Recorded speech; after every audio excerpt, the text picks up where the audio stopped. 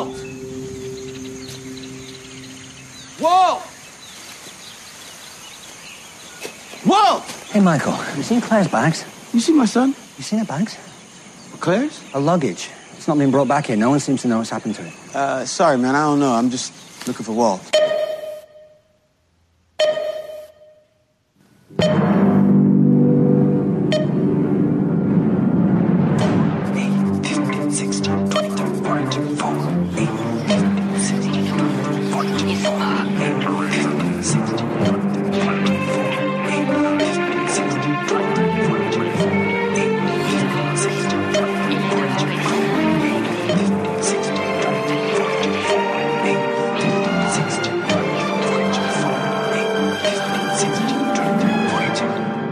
Lost is over, but we have to go back for Walt! It's Down the Hatch, the Lost Rewatch podcast here on Post Show Recaps. I'm Josh Wigler, joined here by Mike Bloom. Hi, Mike. How are you? Josh, what's black and white and red all over? Oh, is it a sunburned penguin? No, it's a zebra after Walt makes it run into a window. Which is the sound of the zebra running into the window. Indeed, it is. Oh, my God. Here we are discussing a very special episode of Lost Indeed. In fact, it is an episode called Special. But every episode of Down the Hatch is special because I'm podcasting about Lost with my good friend Mike Bloom. What a treat this has been weekly. And even if we are encountering one of the bottom-tiered episodes of Season 1, according to the takes of many, of course, our takes shall be revealed by the end of this podcast, still a blast to be talking about Lost, no matter the quality of the hour. Yeah, this is a really interesting episode to revisit, specifically, knowing the trajectory of Michael and Walt, which I feel like were one of the more chaotic character-based forces that have happened, That's a good word to use, yeah, absolutely. Considering, how Malcolm David Kelly's growth spurt, to be quite honest, changed the trajectory of his character, and possibly the writing of his character linked with, how we see Michael here in comparison to how he ends up leaving us on the show and then coming back and then leaving us once again. It's a really interesting story to investigate. And on top of that, having everything, the entire canon of the show in our mind's eye, I will foreshadow here, Josh, that it got my brain a-tittering, and I've come up with truly, you and I had the great pleasure of appearing on the great Jack Glatfelters of the old school Jay and Jack Lost Recaps podcast, where we talked about Exodus on YouTube. And I came up with this in honor of Jack, some crackpot theories as to how this episode may be viewed a bit differently, and these characters may be viewed a bit differently due to my entirely own insane headcanon. Amazing. Okay, really looking forward to getting into all of that. As Mike says, we were on with Jack. We were talking about the full range of Exodus, the Season 1 finale. It's about a 90-minute conversation on his YouTube page. We will make sure to link to that in our show notes. But that was a really, really fun conversation. Really fun to get to talk Lost with one of the true OGs of the Lost podcasting universe for that rewatch project. That's really been a lot of fun to follow along with. So if you haven't been checking that out, you really ought to. We'll, again, link to that in our show notes. Of course, this is Down the Hatch. This is a spoiler-filled Lost rewatch podcast as well, where we are talking about each episode of Lost on a weekly basis in full-on spoiler mode. This is an unsafe place if you have not watched Lost all the way through, or you at least have to be listening, feeling pretty ready to get peppered with spoilers. There will be plenty in today's podcast. We will also engage your feedback in our 1516 Others section that we get into later on in the podcast. Of course, best way to send us your feedback, your questions, your comments for the podcast is our email address, downthehatch@postshowrecaps.com. You can also hit us up on Twitter. I'm at Round Howard. Mike is at a Mike Bloom. Type in our Twitter account for Post Show Recaps at Post Show Recaps. We love to get that feedback from you guys by, I would say, Monday nights, Tuesday mornings at the absolute latest. And of course, if you're not already subscribed to the podcast, that is something you should do as well. You can go to postshowrecaps.com/downthehatch for our Apple feed, but you can find us anywhere that you listen to podcasts. Your ratings and reviews greatly appreciated. With all of that said, Mike, we go forth into the jungle to talk about Special, directed by Greg Yaitanes, whose name I'm sure, botching. Written should once I provide again. an alternate pronunciation just to cover our bases? Yes, let's do that. Yai-Tenez! Yai-Tenez, written by David Fury. This originally aired on January 19th, 2005. It is focused on flashbacks for one Michael Dawson with a small side order of Walt!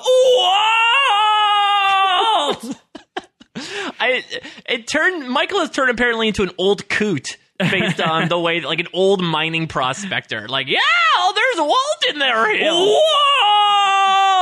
Oh my God. I've just been waiting for a really good excuse to just start shouting Walt. And I know that a lot of that is still to come in like season 2, end of season 1, when the raft blows up, and Michael really starts looking for Walt in earnest. But I was so tickled because, Special's not an episode that is especially special to me when I look back on the Lost canon. This tends to blend into the background to spoil that take a little bit. But so with that being said, I'd forgotten that the episode literally begins, as this podcast began, with Michael just like wandering around the forest shouting for Walt. Just screaming for Walt. I would say, like, if you did like the post-mortem on Michael's sum total of dialogue throughout his time on Lost, I do think like a solid 15% of his dialogue would just be the word Walt, said in myriad different ways. Yeah, I mean, if we do a word cloud here, a word smoke monster of Michael's dialogue, it's got to be like Walt, man, boy, those are his general phrases. But Vincent. I mean, This is yet another strange episode for a number of reasons. The first one is here, when you have, not to get too far into the recap, but you have, his eye-opening Walt screaming Walt. I feel like we don't usually get we open on an eye along with some sort of audio cue. So I feel like off the top, the fact that they're linking this to such a key image of the episode, even up to this point, is really telling us, okay, yeah, we know what we're in for, and it's a lot of Walt. Yeah, at least a dialogue cue with the eye, I think, is definitely a little bit of a strange choice. I remember being pretty hyped for Special. I remember being pretty hyped for Special because at this point it really did seem like there was something special about Walt and you wanted to know more. Michael and Walt were two characters that had yet to be illuminated in flashback form, so it was an exciting prospect to get to dig into more of their lives before the crash onto the island. But the big reason why I was really hyped for Special is because I love Harold Perrineau. I love this actor. I think he is a tremendous actor. And as I've said before, I'm sure on this podcast, but certainly on other podcasts, and certainly as often as I can possibly get away with bringing it up in my daily life, which admittedly is not terribly often, I am a huge fan of the HBO series Oz, which Harold Perrineau was the narrator. He played Augustus Hill on Oz. He, much like the great John Locke, Augustus Hill was a wheelchair-bound man. He had these incredible Shakespearean soliloquies that he would deliver to the audience from inside like this translucent spinning glass cage, while all these other prisoners were standing around him and shanking each other and backstabbing each other literally and otherwise flaunting their genitals. And Oz was just a tremendous time. And I think that Oz is an underrated gem in the crown of prestige TV and why we are able to be talking about shows like Lost and so many of the other shows that came after it. I think that Oz is very highly responsible for this great wave of television that we have found ourselves awash in. So that was where I came to Lost from, that Harold Perrineau was one of the actors on this show that I was the most intrigued by because I loved his work on that show. I loved that character. Anytime I ever saw him turn up in anything, he would always be sort of this magnetic presence for me. Mercutio in Romeo and Juliet in the modernization, the Baz Luhrmann film. I believe you mean Romeo plus Juliet. I do. Much like Fire plus Water. Yeah, I'm sorry. I'm botching the title. But I always found myself so drawn to him. So I was really excited to finally get an episode that was going to be mostly focused on him, especially because I remember vividly feeling at this point in the series, like, man, they've got Harold Perrineau on their show and they're really not doing a lot with him. Like, they've got this like masterful actor in the cast and they just clearly don't quite know how to utilize the character. And I don't know if the needle moved all that much after Special, but I do think at the very least that desire to learn more about the character, to learn more about where he came from, to learn more about his dynamic with Walt, and to see really exceptional acting from this actor who I loved so much. I think on those levels, at the very least, I did feel satisfied walking away from Special the first time. First off, I think you definitely have now put an idea in our head for one of our myriad follow-up podcasts of this, the Fellow Brick Road and Oz deep dive episodically. Oh, God. I know Zach Brooks is on board for it. I know he's been wanting that for a long time. I don't think the episodic Oz rewatch is going to happen. It's not fit for print, even though this is an audio medium. We'll see how many listeners click their heels 3 times. All right, we'll see. But sure. It's interesting because I would almost disagree with you that, if whether or not this moves the needle on Michael, because I feel like what makes this episode strong is that I think the characterization of Michael is really well done in a way that it really has not been the previous 13 episodes. And I can't necessarily say, in the same way that I did with Boone last week, of, okay, now that we find out their relationship off island, it totally makes sense as to why they do the things that they do, because that makes us essentially write off all the kind of crappy things that Michael has done with Walt on the island. Specifically, ignoring him to play golf is still pretty up there, but it really at least gives me a perspective on an on-island relationship. And again, comparing it back to Hearts and Minds, that's something that I really appreciated both at the time and something I really appreciate in retrospect. It's so interesting, and I know I talked about this with you offline, but it really sticks out to me how, not to go back to this Batman quote of like, you live long enough to see yourself become the villain, or you die a hero, and not to say that Michael dies a hero, but it is so interesting how, because the Michael and Walt stuff gets so truncated, we really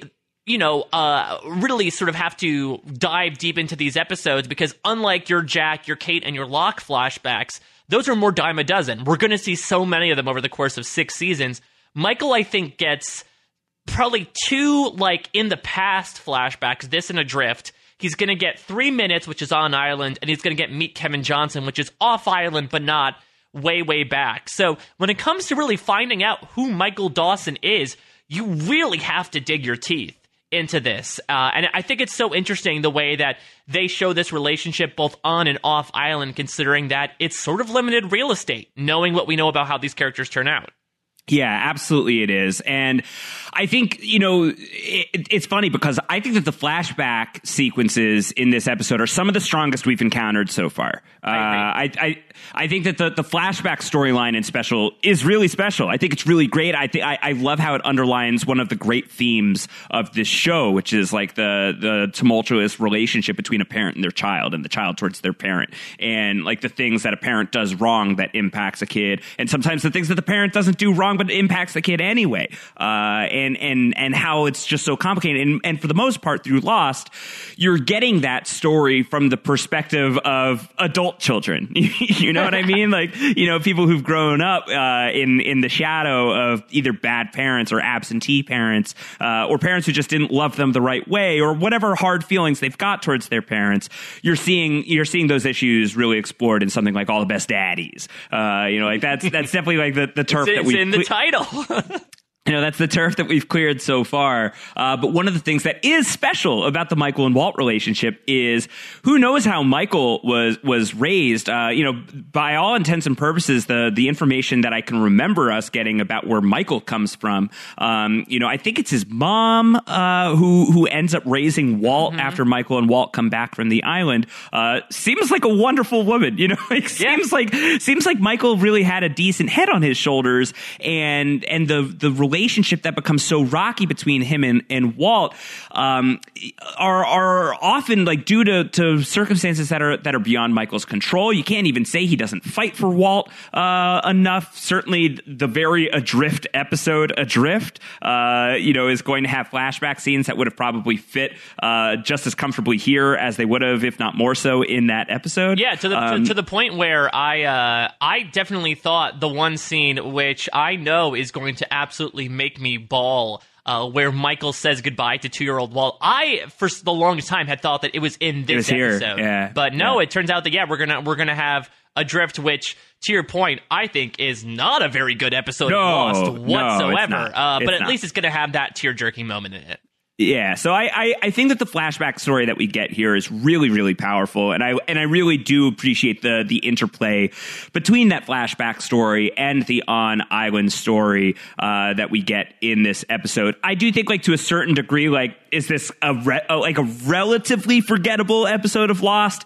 Absolutely. 100%. Like when you think about the grand scheme of Lost, and if Special stands out to you as like a very specific, unique hour of Lost, I'm honestly a little bit amazed by that take. Like I cannot imagine the universe where Special is like considered an upper echelon episode of Lost by too many people in the segment.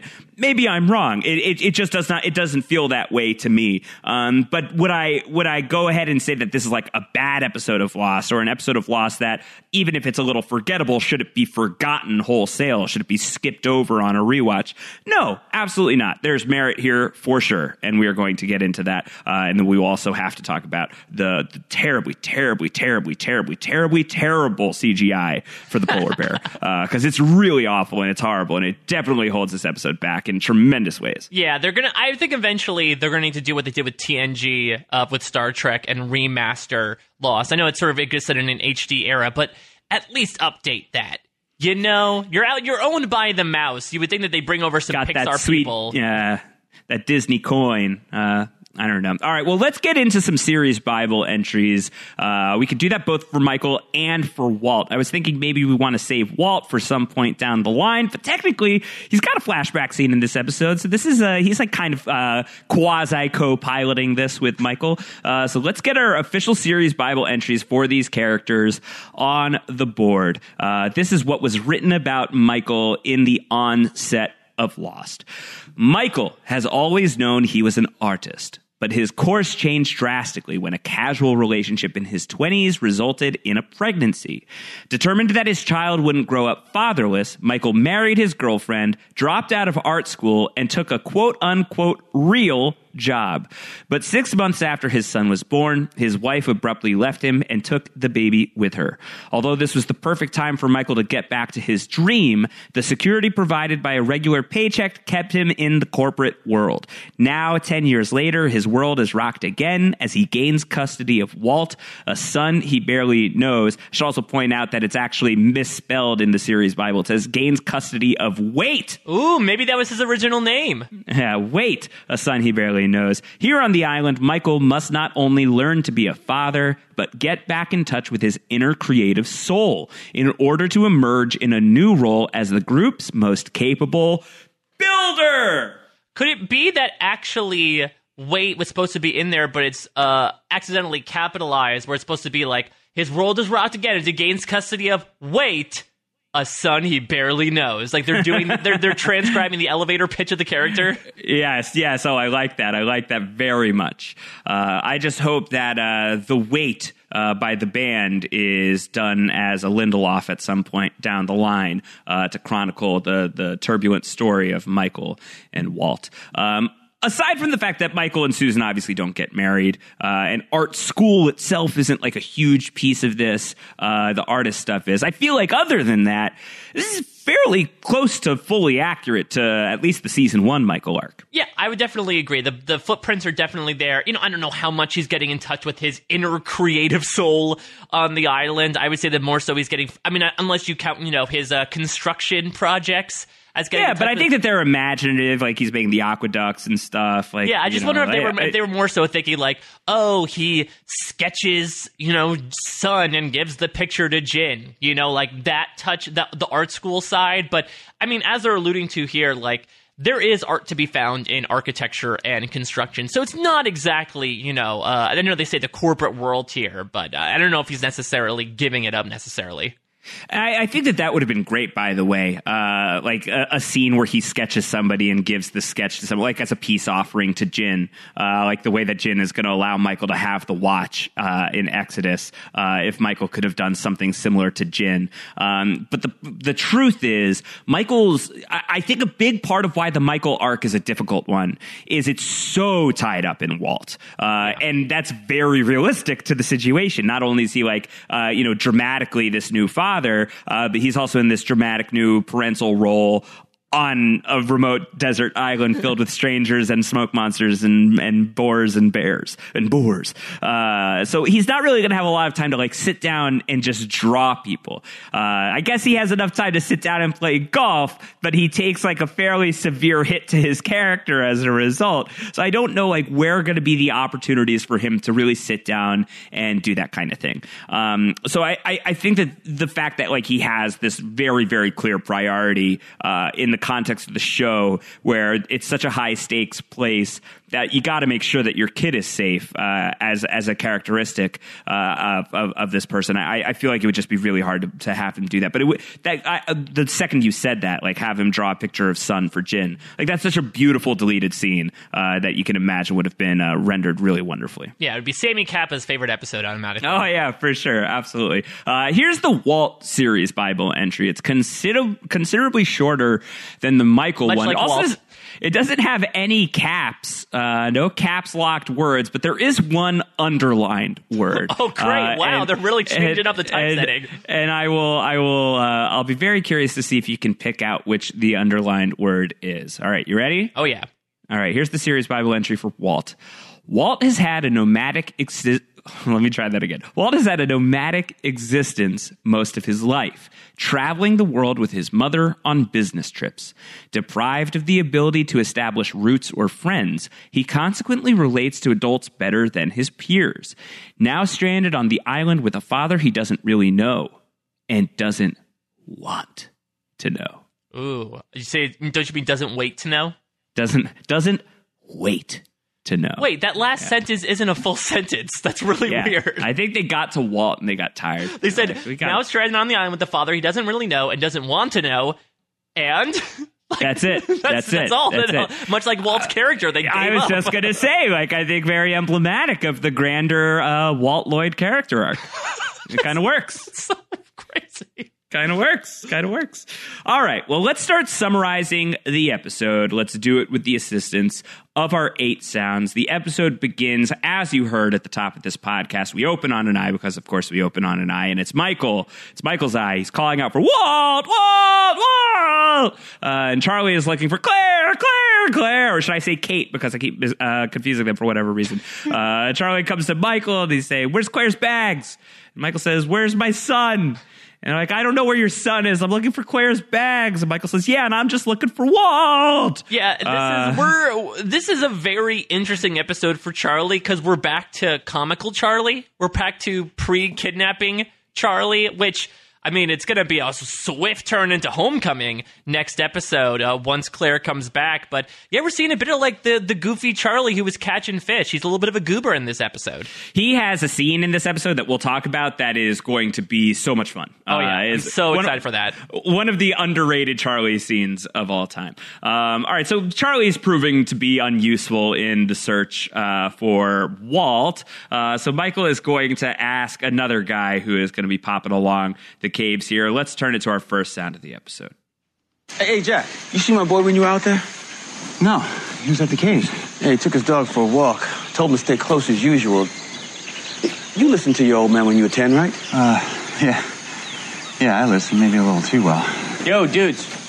Got a new tourney lined up. We're playing for the last of the deodorant sticks. You dogs up for some golf? I gotta go find my kid. Hey, if Walt shows up, you tell him I said stay right here until I get back. You got it. Whoa! Seems to hate it, doesn't he? What? Whoa! Being a dad? No, it's just a lot of hard work. Whoa! Whoa! Nah, he hates it. You know what I love, though? I love it when Hurley says, you dogs want to play some golf? Yeah, and I wish maybe another deleted scene after Michael draws the caricature of Sun, we see the tourney for deodorant. I'm glad to see it's still going. Though as much as I love Hurley, and this is where my newfound perspective as a new dad comes in, Hurley, why are you so judgy? Like, that's a bad assumption to make. And now that I'm on the other side of the parenting line, now I totally sympathize with those beleaguered parents because, you know, we've all definitely been in that role of looking at, parents interacting with toddlers or obstinate children and being like, oh, man, they must really hate that. when that really isn't the case the vast majority of the time. Like, you love your children to death, and they can also be little shits. And so the fact that, just because Michael is a little frustrated and a little obsessed with finding his son doesn't mean that he hates being a father, Hurley. Come on. Though I feel like maybe he's projecting a bit, maybe having his own listening issues with his own father at 10. Well, I'm glad that we pulled that clip because I'm like totally Team Hurley here. Oh. I'm still in the stage of my life where I am not a parent, and Emily and I do not have children, and we don't know that we are going to. That is still a question that we have not answered for ourselves, and we often do find ourselves in those situations where we see either a parent or a set of parents that just seem absolutely miserable. And I found myself with the Hurley reaction so many times in the past, and I think that it's just like a lack of understanding of the role, or is it that? Is it like incisive? I don't really think so, but I feel like at the same time, there's some element of truth to it as it pertains to Michael here. I think that Michael did not ever expect to be in this situation, and I don't just mean on the island. I think that like those 10 years that he was away from Walt, I don't think that like he ever expected he would ever be like an active dad again. And this like really railroads his life out of nowhere. I mean, it begins the end of his life, the process here. And I think that it's not like a very easy, comfortable answer to any of those questions that the storyline raises, other than parenting is obviously very complicated and hard. Very, very, very difficult. But I found myself with that Hurley reaction right away. So it's great to hear you have the other take, because it's clearly something that you have a lot more authority in than I do. I mean, listen, I don't have that much authority. I do have a 6-month-old. He's not yet walking around, so I'm sure and I've definitely had, obviously, my moments of frustration. Specifically, I guess where I can sort of connect with Michael here, because it's going to connect across the years no matter how old your kid is miscommunication and a lack of communication. My son can't speak. Michael's son doesn't want or wait to speak with him. And so I do agree that, yes, there might be aspects that Michael obviously is not a fan of, but I just feel like the word hate is just way too far. He does not hate being a parent. It's like saying like, oh, you hate your job because there are a few things you don't like about it. It's just I do. I loathe it. I despise it. Exactly. Like it's just too broad of a brush to paint, and Michael knows his it's a way about powerful painting. word. Yeah, he does. He absolutely does. No, I think that it's obvious. Like, that's what I mean is like, I think that it's very hard and complicated. And I think that that's something that's not always fully appreciated with the Michael character, which is so interesting, to me when like, I think it's because like maybe to some degree he does kind of just like get lumped in with the bad parents of this show. Yeah. But he's obviously having a hard time. I mean, he is picking, not that he's picking, but he has been thrown in to, one of the most like grueling possible scenarios you can imagine for how to learn how to be a parent. Like, he's got no internal support system. He's got no friends out here on the island, at least other than the ones that he's making on the island. He doesn't know anybody other than Walt, and he barely knows Walt, and Walt barely knows him. Doesn't want to be with him. And now they're stranded on an island where they've got no real sincere hope of getting off of it. It is such a difficult situation. And I feel like this episode helps strengthen some of the appreciation for just how difficult it is, at least for me. Yeah, and it's really interesting because, I mean, it's very typical season 1 Lost in that way, where the characters on the island don't know why certain characters are behaving certain ways. I mean, it's weird to compare the situation to Sawyer, but it's sort of what we see in Confidence Man, right? Of like, why are you such an asshole? Why are you purposely getting yourself tortured? And it takes Kate finding the letter and sort of revealing his story to realize, okay, the way I act in this situation is because of something that happened to me in my life. Similarly, I'm sure if Hurley knew Michael's circumstances, there would be sympathy, much like I gained a lot of sympathy for Michael in this episode. And again, it really informs a lot of his behaviors and how, season 2, another reason why this Michael storyline is so extremely complicated is because he's really one of the first characters to quote unquote break bad. I think I'm so excited to eventually get to the killing of Ana Lucia and Libby, because that is a lost moment that genuinely shocked me to my core for Yeah, several for sure. reasons. And I think that's something that unfortunately gets glossed over is that maybe it's because it's the murder of, like 2 B characters that are introduced in season 2. But that is such an interesting moment for the Michael arc because, it's him showing the extent of what he'll do for his kid to get his kid back, but it's also the thing that absolutely tears them apart. You Right. spoke about Walt ends up living with Michael's mother because Michael is so guilt-ridden by what he did that he ends up divulging it to Walt, and Walt is so overwhelmed and bitter at what his father did that he ends up essentially forswearing him and eliminating him from his life. And that, in my opinion, I know we're jumping way far ahead, but it makes, in my opinion, Michael's arc the most depressing one of all the Lost characters. Like, say what you want to about John Locke, but Josh, you've spoken really eloquently in the past about how Locke ends up sort of having people fight for what he believes in on his behalf. That doesn't happen with Michael. He ends up dying alone, divorced of the one person who he has been fighting for mercilessly since he was a baby, and absolutely miserable, even though he does end up sort of saving things in season 4. It's a crazy thing that we don't necessarily think about in the big scheme of things.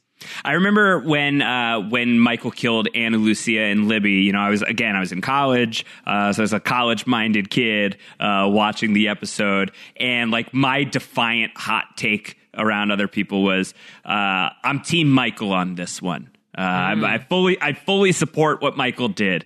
From Michael's perspective, it makes all the sense in the world. Who are these people to him in the face of Walt? Time has aged the take somewhat. I have gone on to have a more nuanced take than outright being like, screw Anna Lucia and Libby. I've definitely the take has matured, but I have always felt empathy for Michael's choice and have felt empathy for Michael as a character overall, and I don't think that he's somebody who should be outright demonized. But I've also grown more empathy for the process of creating a project as vast as Lost and how difficult it is to satisfyingly service all of the masters that need to be served in the landing of this show. And as a result, some story arcs get dropped, rather delicately and just like gently tucked away and put to bed in a beautiful resting manner, and others just get like dropped on the ground and shatter into a million pieces. And my goal is closer to that end of the spectrum. We'll talk about all the reasons why as we go in. All right, so Michael, he goes into the jungle. He's still screaming for Walt, Walt, Walt, Walt. And we go to the first flashback of the episode, and Michael is with Susan. And Michael and Susan, they're going crib shopping. Everybody loves Susan. Suddenly Susan. Oh my goodness. Another reason why I was excited to revisit this episode is, again, like the Michael and Walt stuff, because it doesn't encapsulate the entire series, sort of gets disregarded or unremembered, and I have gained new reviling emotions towards a couple of these characters, and spoiler alert, Susan is one. The other one might go to young Michael's choice of hat, because I love it. I just love this idea of, like, how can we make Michael Emerson, or not Michael Emerson, he's coming down the line. How can we make Harold Perrineau look 10 years younger? Right. Put a beanie on him. No, it's great. He looks great. He really does look a lot younger. I think with the shaved face. Yeah, I was going to say, we don't see the goatee until the very final flashback before he goes to Australia, and honestly, that does make a difference. It does. It totally does. But here he is with Susan. He and Susan, they're going crib shopping, and then they start talking about how Michael wants to name him Walt. He wants to name him after his father, Walt. So the fact that he wants to name Walt after his dad, Walt, like, strikes me as like they probably had a pretty good relationship, Michael and Walt Dawson. Here's my first theory, and this is going to be off the wall, Josh. I'm very excited to get your thoughts on this, because it goes back to Michael's parents. Like you said, we know a bit about Walt's mother. He's the one who in Exodus sort of freaks out on the phone in the airport, calling her and saying, like, hey, I don't know if I can do this. Can you take him? Very bad, job, considering that Walt is listening nearby. But we don't know anything about Michael's father, except for the fact that Michael wants to name him after his father. Here is my theory. What my theory presupposes is that Michael never knew his father. Because, all the best daddies, it just connects back. And it also makes sense in that one of the reasons maybe why Michael's having such a tough time parenting is he has nothing to base it off of.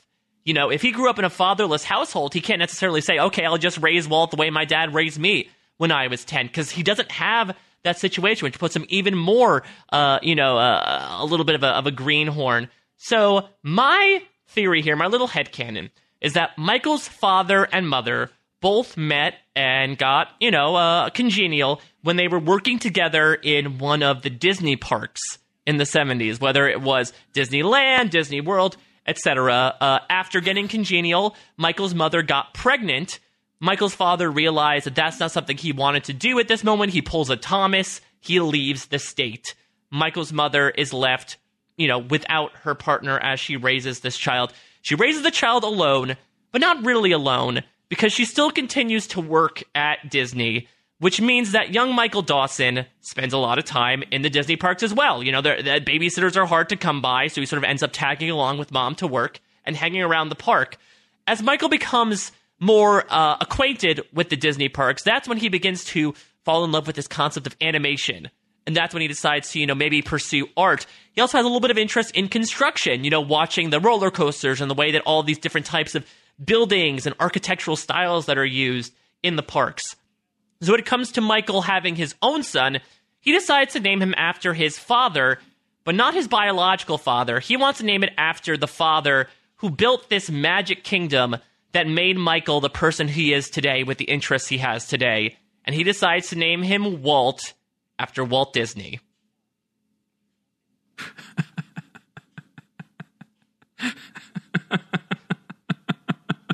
Is this real?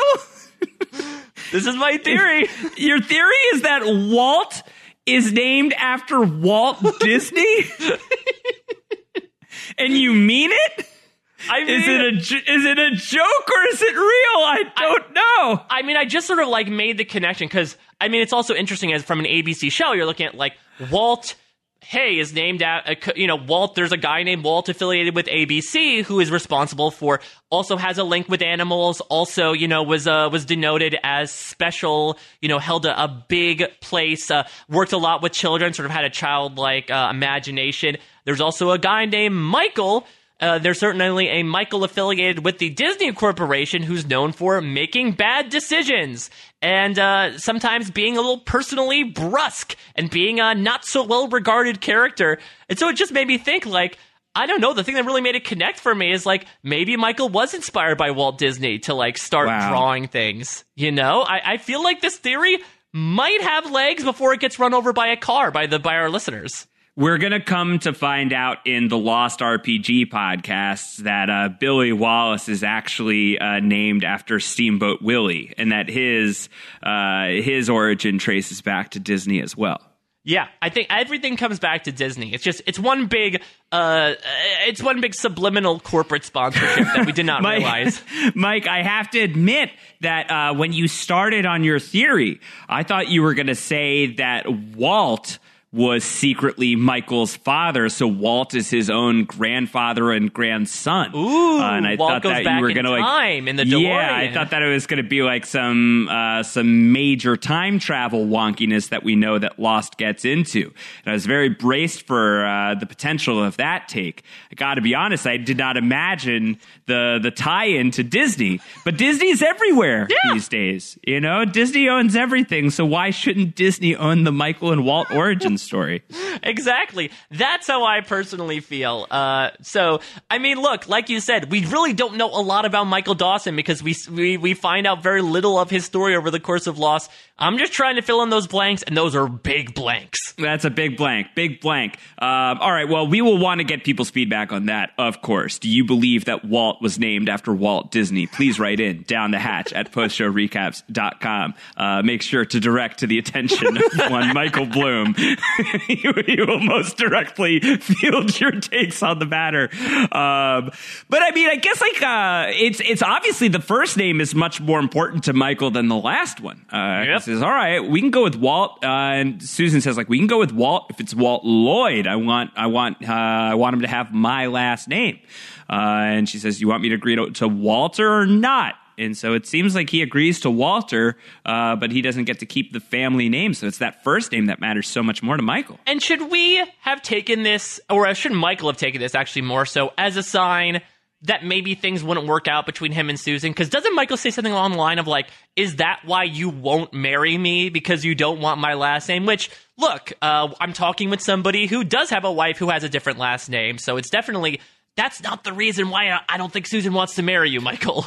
Totally. Absolutely not. I don't think that's the reason at all. But I think that it says a lot about Michael's appreciation for his father, whether it's his father figure, as you were supposing, or his actual dad, that the name Walt matters to him so much, that he is willing to go in that direction. Let's get back to the island. On the island, Walt he's doing knife throwing with Locke and Boone. He says he's no good. Boone's hanging out. He's got this terrible T-shirt he's wearing. It's got like cards on it. Yeah, it's got like 4 aces, which I guess makes sense. I mean, Boone is dealt a bad hand very soon, so he might as well have a good one right now. Ooh, I like that. And Locke is telling Walt how to do this correctly. He says, you know the thing that you see with your mind's eye? He's like, oh yeah, I totally know all about the mind's eye. He says, all right, so visualize the path, see it.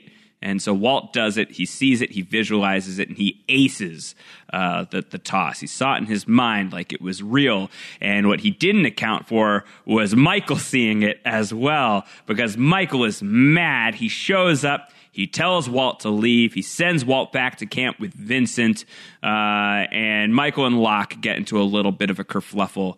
Locke tells him that Michael, before they even really talk, Michael is saying like he would have called the police back in the real world, and Boone starts to intercede because things are getting heated, and he tackles Michael and holds a knife at him, and then Michael punches Boone and gets the upper hand on Boone. And I gotta say, I'm just speculating here. I don't think that there are enough LVP points to hand out in this episode that Boone's gonna get slinged by one. Yeah, I was. But he's very close. Yeah, razor's edge. Were it not, honestly, for Susan and Brian, I would definitely give one to Boone. If not here, definitely in the scene with Shannon, which we're gonna get into. Boone absolutely crosses a line. They're almost undoing the goodwill he earned from me in the previous episode. It's so interesting, though, because here Michael and Boone are going at each other, and they're both sort of like VOBs. They're victims of Brian's. It's so interesting that they both sort of got their lives thrown upside down by these guys, and here they are, I guess, taking out their aggression on each other through their mutual Brian. Just a couple of Brians ruining everybody's lives. All the worst Brians. Yeah, well, speaking of Boone, he did actually have a fun little Keanu Reeves-esque moment where when Walt throws the knife, it rack focuses back to Boone, who just goes, whoa, he knows Kung Fu. Maybe he does, though. Maybe that's, again, part of his powers, which we're not entirely sure of. I mean, I'm sure that if Walt wanted to learn Kung Fu, he would be a master in 5 minutes. Yeah, he would be like that one character from the Heroes reboot that like could learn to do anything by watching a YouTube video of it. Oh, God, I can't believe that. I forgot all about that. Heroes Reborn was a thing. There should not be a Lost 2 if it's going to be of the quality of Heroes Reborn. Yeah, no, keep Zachary Levi away from Lost. Thank you very much. Oh, please and thanks. Without disrespecting the Chuck community, I am not a part of that community. I know that many of you love the Chuck, but he was really terrible on Heroes. But Locke is going to tell Michael, look, we're not back home. As long as we're here on the island, I feel like Walt should be allowed to realize his potential. And Michael says, stay away from my son and me. And that's the credits. It's the first act of this episode of Lost. And you know I love me some John Locke, and I think that we get some good John Locke moments in this episode, some great moments, in fact. But I feel like him telling Michael what Walt should be allowed to do and not allowed to do is probably not a terribly appropriate conversation to have with this child's father. I mean, Locke, ironically enough, is telling somebody what they can or can't do. It's so interesting because, I mean, the angle that Locke's coming from is, he really is saying, hey, this kid has potential, you should really be acknowledging it. And you have to wonder, again, if we're going back to All the Best Daddies, how much Locke's own father issues play into this. The fact that we're going to find out actually very soon, I think, in Deus Ex Machina, how much his mother regards him as special. And, how even though he had his own father issues, the fact that he was given that attention sort of helped him become the person that he is today. And he feels like Michael isn't doing that. I also like, speaking of other callbacks, the fact that Michael essentially gives Locke the same threat he gave to Jin at the end of House of the Rising Sun of stay away from me and my son. It makes sense from Michael's perspective. It worked once. Might as well work twice. It'll work twice.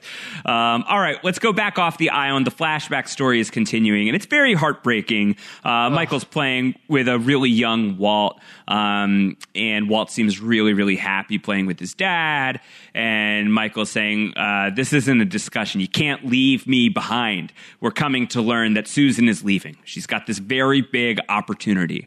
Apparently, they've discussed taking some time apart. He thought she was kidding, but apparently she's serious. She's got a really great job offer where she can go. She's already taken this job. It's not even a discussion. Apparently, Michael has been out of work for a while. She's like, look, I'll be able to provide for him. And he's very upset. He's saying, there's laws against this kind of thing. And then Susan says, yeah, well, we're not married. I'm his mother. I'm steadily employed. Who do you think the court's going to side with? And she says, it's not like this is goodbye forever. But as far as her future actions indicate, it really is. It almost is. It almost is. And baby Walt, by the way, is so cute. Oh, my goodness, this baby is so cute. And this is like the most relatable part of the episode for me, because I know I'm assuming that, Walt's probably a little, I think he visits Michael in Adrift when he's 2. So maybe this is a little bit before that. But it's not too dissimilar from the age of my son. And, I love my son with every ounce of my heart. And I'm so happy and grateful that I get to wake up every morning and see his smiling face. And for me, watching this scene and watching him play on the floor with his son and just seeing the absolute love he has for Walt, it makes me project and it makes me put myself in his shoes. And if somebody robbed me of that opportunity to get to wake up every morning and start the day by seeing, my son's face smiling back at me, it would absolutely end me. It would break me to no end. And this is where I really start gaining sympathy for Michael and just have a deriding, I'll say hate. Hell, Hurley did. It's a strong word. It's a strong word, but I'm going to say it. Again, we don't know much about Susan and Michael's relationship, but what is it about it that made her feel, A, she had to take him, away from his father, and B, not let him see him, except for that one moment we spoke about in Adrift. That's the thing. It's not goodbye forever, but she's withholding her son from Michael because the only evidence, the only thing we see is that he says, okay, I've been out of work for a few months. But what Susan, the way she's behaving, it's like Michael's been abusive with her son. It's like she's saying, you should not see him because you hurt him. But he's doing the exact opposite. If anything, he cares less about her and cares more about him. The fact that she is keeping him at more than arm's length, the one thing that Michael wants to see, the one thing that's even connecting him in this world, that is beyond inexcusable. To me, I'm sorry, this is getting me riled up, but this really got my fuse lit with Susan in particular, is the fact that she does this with no discernible reason whatsoever. I think, a lot of what you're talking about with Michael's feelings toward Walt really come across in the next scene. And I'm really glad we pulled the sound for this as well. We'll throw it to sound too in a second. But it's Michael. He's on the island. It's nighttime. Walt's asleep. Michael is sitting over Walt. He's watching over Walt. And Sun, who, Michael's one of the few people who knows her secret. She comes to Michael to talk to him and check in with him. And in this scene, Michael really indicates a lot of those feelings that you're talking about, I think, with Walt. So let's take a listen. Are you all right? No, I'm okay. Thanks. Just don't know how to talk to him. How to get him to, understand I'm on his side. Locke says I should stop treating him like a child. I missed his whole childhood, so.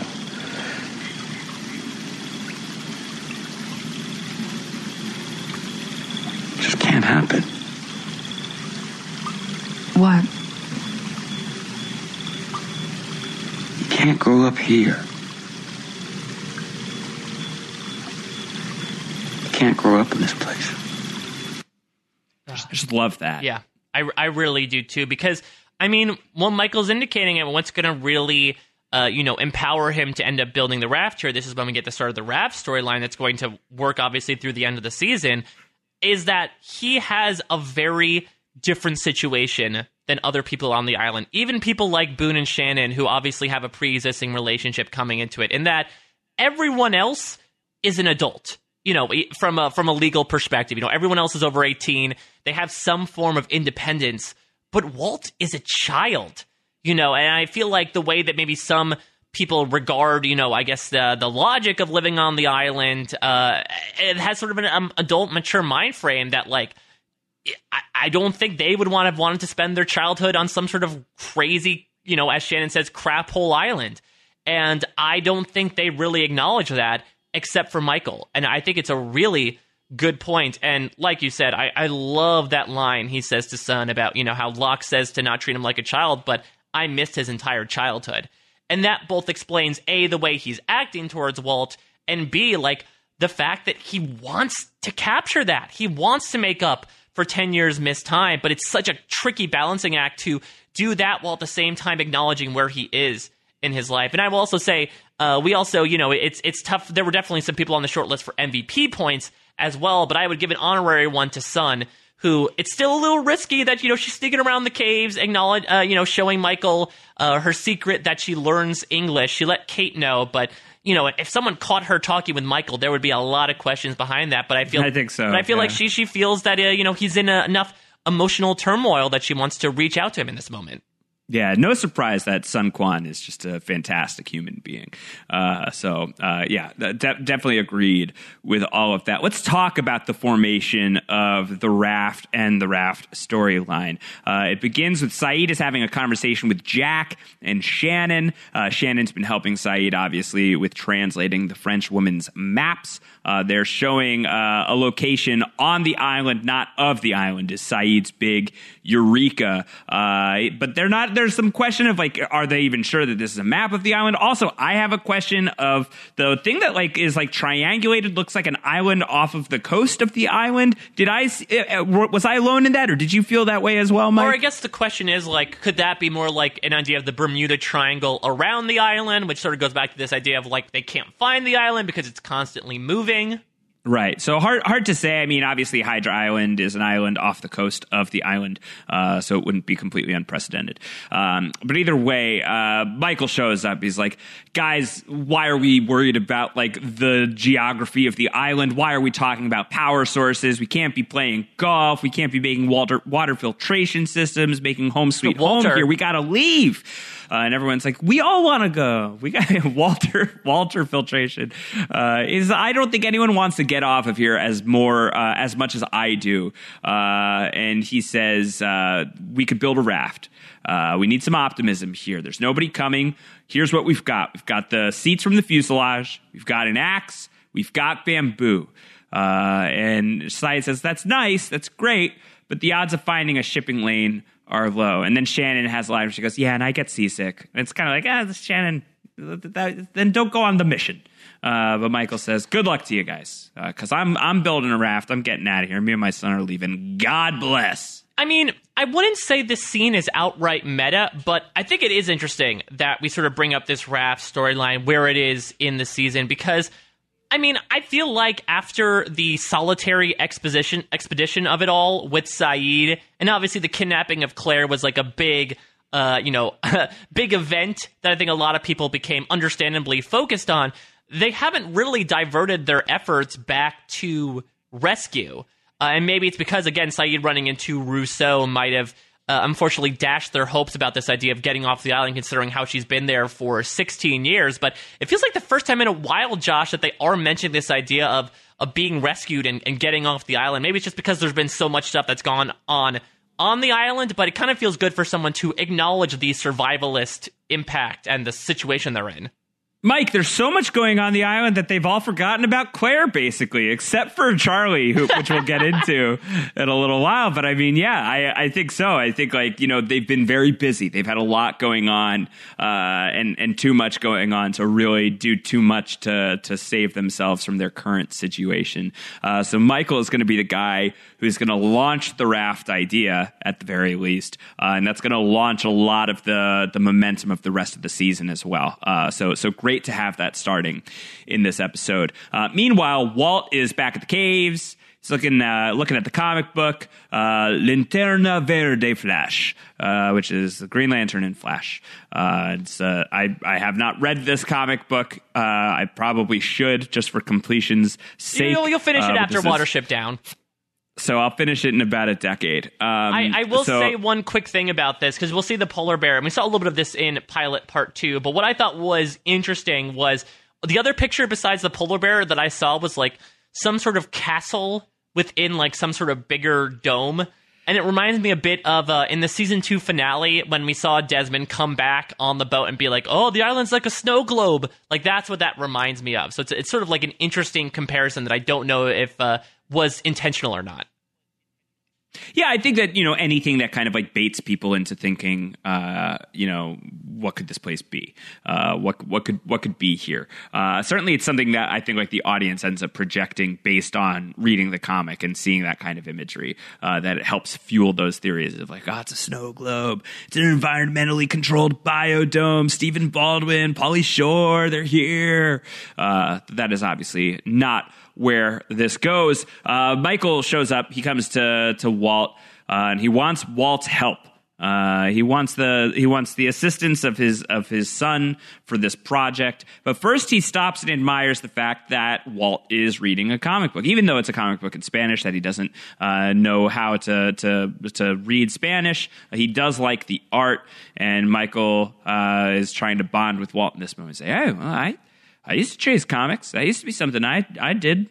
You want to talk about that? Well, it's like, yeah, not really, to be honest. Yeah, I feel for Michael here. Because again, like, I don't know how much Walt means to be ignoring him in this moment. I know I am certainly someone who has trouble multitasking, and my wife can attest to the fact that I mean her no ill will when sometimes I end up ignoring her questions just because I'm concentrating on something else in the moment. So maybe this is something going on here, but I mean, my heart does go out to Michael here, where he is legitimately trying to connect with his son and you know, reveal a bit of his history since he doesn't know him.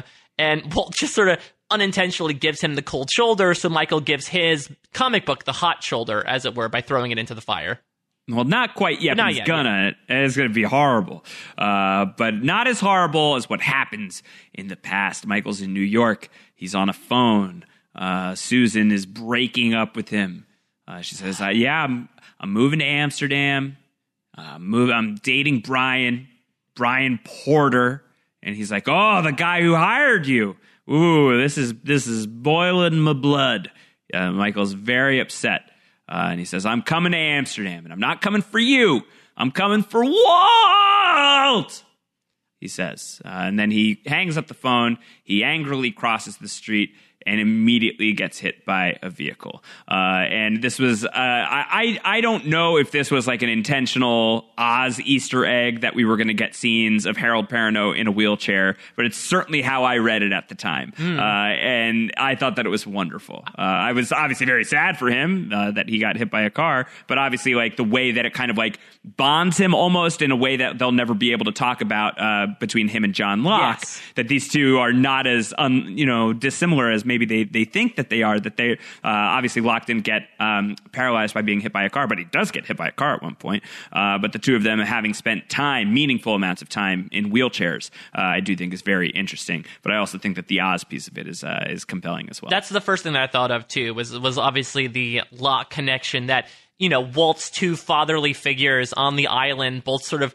I guess maybe that's also the perspective from which they're speaking, is like they're both used to being a bit subjugated, you know, taking a bit of a subservient position. And there is a bit of humiliation that can come sometimes with like having to have someone push you around, especially when you are someone like Locke in particular, who really values their independence. But I mean, if my blood was not boiling enough for Susan in the previous flashback, it was at an all-time high here. And it's going to increase even more somehow in the next flashback. Because, look, it's one thing to take an opportunity and take your son with him.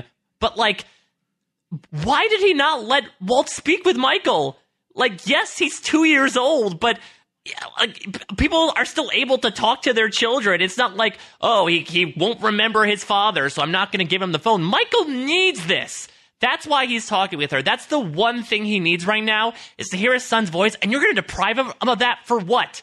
For no reason? And then to follow it up by being like, oh, by the way, I'm sleeping with my boss, and you're never going to see your son again. It's just, every decision that she makes here is absolutely terrible, and it makes me really wonder, like, did Michael do something to her, or is she just this callous and unthinking of a person that she would just blatantly disregard the feelings of a person with whom she had a child with? I think even people who have pretty nasty divorces, Josh, are still able to, like, have the child talk with the other parent. Again, barring any really abusive circumstances. What Susan does here is just completely spiteful and really drives her down, my S list. Yeah, it's not great. It's not great. We'll get into it in deeper detail very, very soon. Meanwhile, back on the island, Charlie, he's going through Claire's bags. Here's Kate. Actually, Kate. She brought the bags there, and she's saying, what are you looking for? And Charlie says, it's Claire's diary. She kept a diary in her side pocket, and someone's taken it. We will check in on that in just a moment. First, we check in with Walt, who is with Michael. He's telling him what to sort out for the construction of the raft. There's just like a ton of bamboo. It's a real disaster, and I really feel for Walt in this moment, because I think if I was in his shoes and like somebody was telling me, all right, we're building a raft, this is what we're going to do, and I was just looking at a big pile of stuff like that, I would be really freaked out, and I would have no idea what to do. Even now, as a mid-30s adult, anytime that like any kind of construction type of project is to be undertaken in the home, I am not the most reliable person in these circumstances. So when Walt says, am I being punished? I feel that deeply. That is like one of the most resonant lines of Lost so far is looking at like a big pile of stuff to build and being like, are you mad at me? Like, why do I have to do this? This is when Josh feels the most seen. And actually, I believe in the fun fact, in the widescreen version of this, you see Jin in the background hear this line and be like, huh, that's an interesting idea. Let me percolate on that for some time before I talk to my wife tearfully in the season finale. About being punished. Yes, exactly. But no, Michael insists it's not a punishment. It's not a punishment. We're taking control of our destiny. And Walt says, feels like punishment. Yeah, I mean, look, this is also like where Walt is 10 comes in, where maybe this is Michael's idea of quote-unquote treating him like an adult, treating him like a contemporary. But to your point, I feel like age doesn't necessarily matter here as much as interest. All right, well, it feels like punishment. How about some punishment in the Charlie storyline? As Charlie and Kate, a very short detective story for the two of them this week. The case of the missing diary gets resolved really, really swiftly in this scene, as Kate and Charlie are going to go to the beach. They're going to go knocking on Sawyer's door, suspecting he may be involved in this foul Surprise, play. surprise. Come and knock on Sawyer's door and he'll be waiting for you. Yes, all right. So let's throw it to sound number 3 for the rest of this scene. Sawyer. Hey, Sawyer. You know, I could just go inside. Trick or treat. So what are you two selling today? Where's Claire's diary? Someone took it from her bag. Oh, I get it. Something goes missing, and right away you figure it's got to be me that took it. Do you have the diary or not? You mean this one? Give it to me. No, I'm not sure that's the best idea. Maybe Missy Claire don't want you reading it. I wasn't gonna read it. You're not curious what she wrote about you? You bastard. Did you read it? Good literature's kind of scarce around here. I read it. Just give it to us. Dear Diary, I'm getting really freaked out by that has-been pop star. I think he's stalking me. Sawyer. Diary, the little limey runt just won't let up. Ow!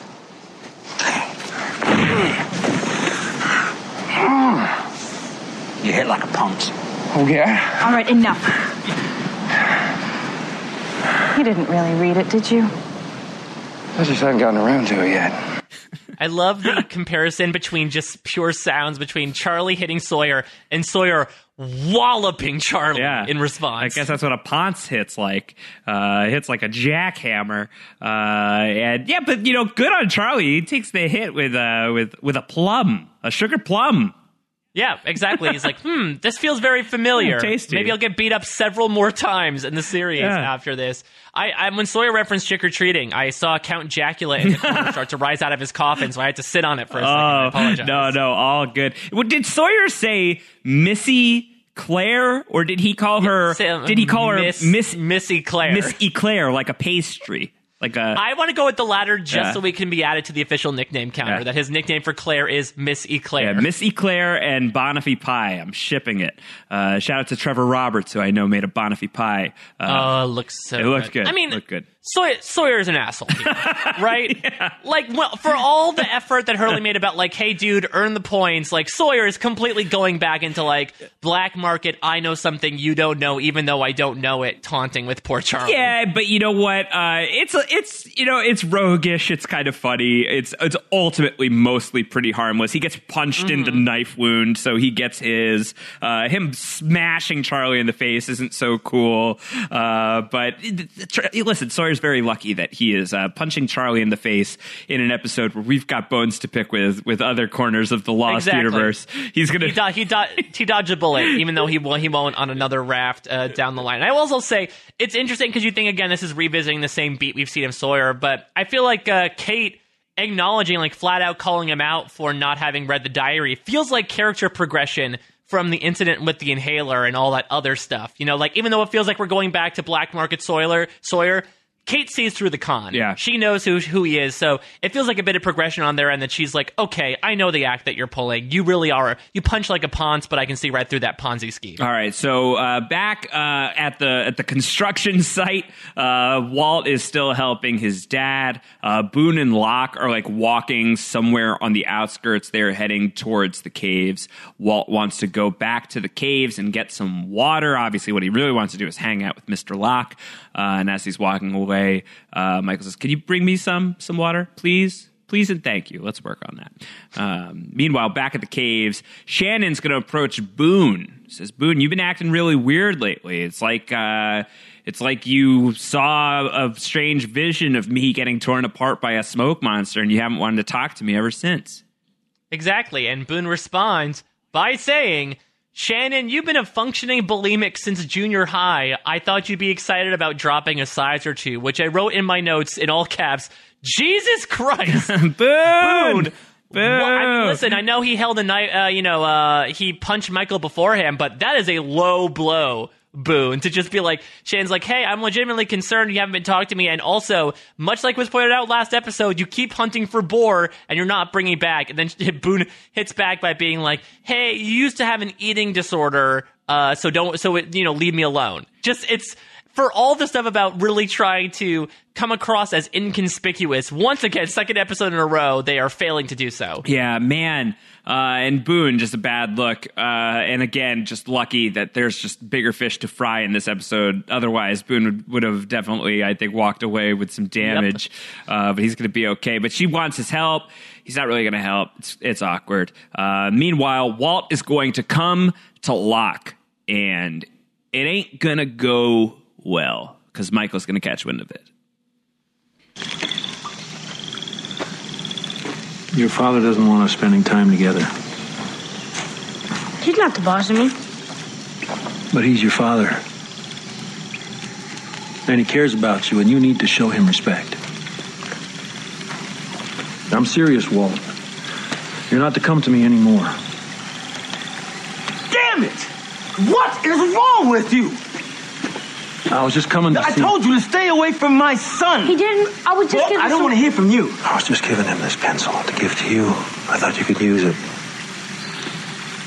Consider it a peace offering.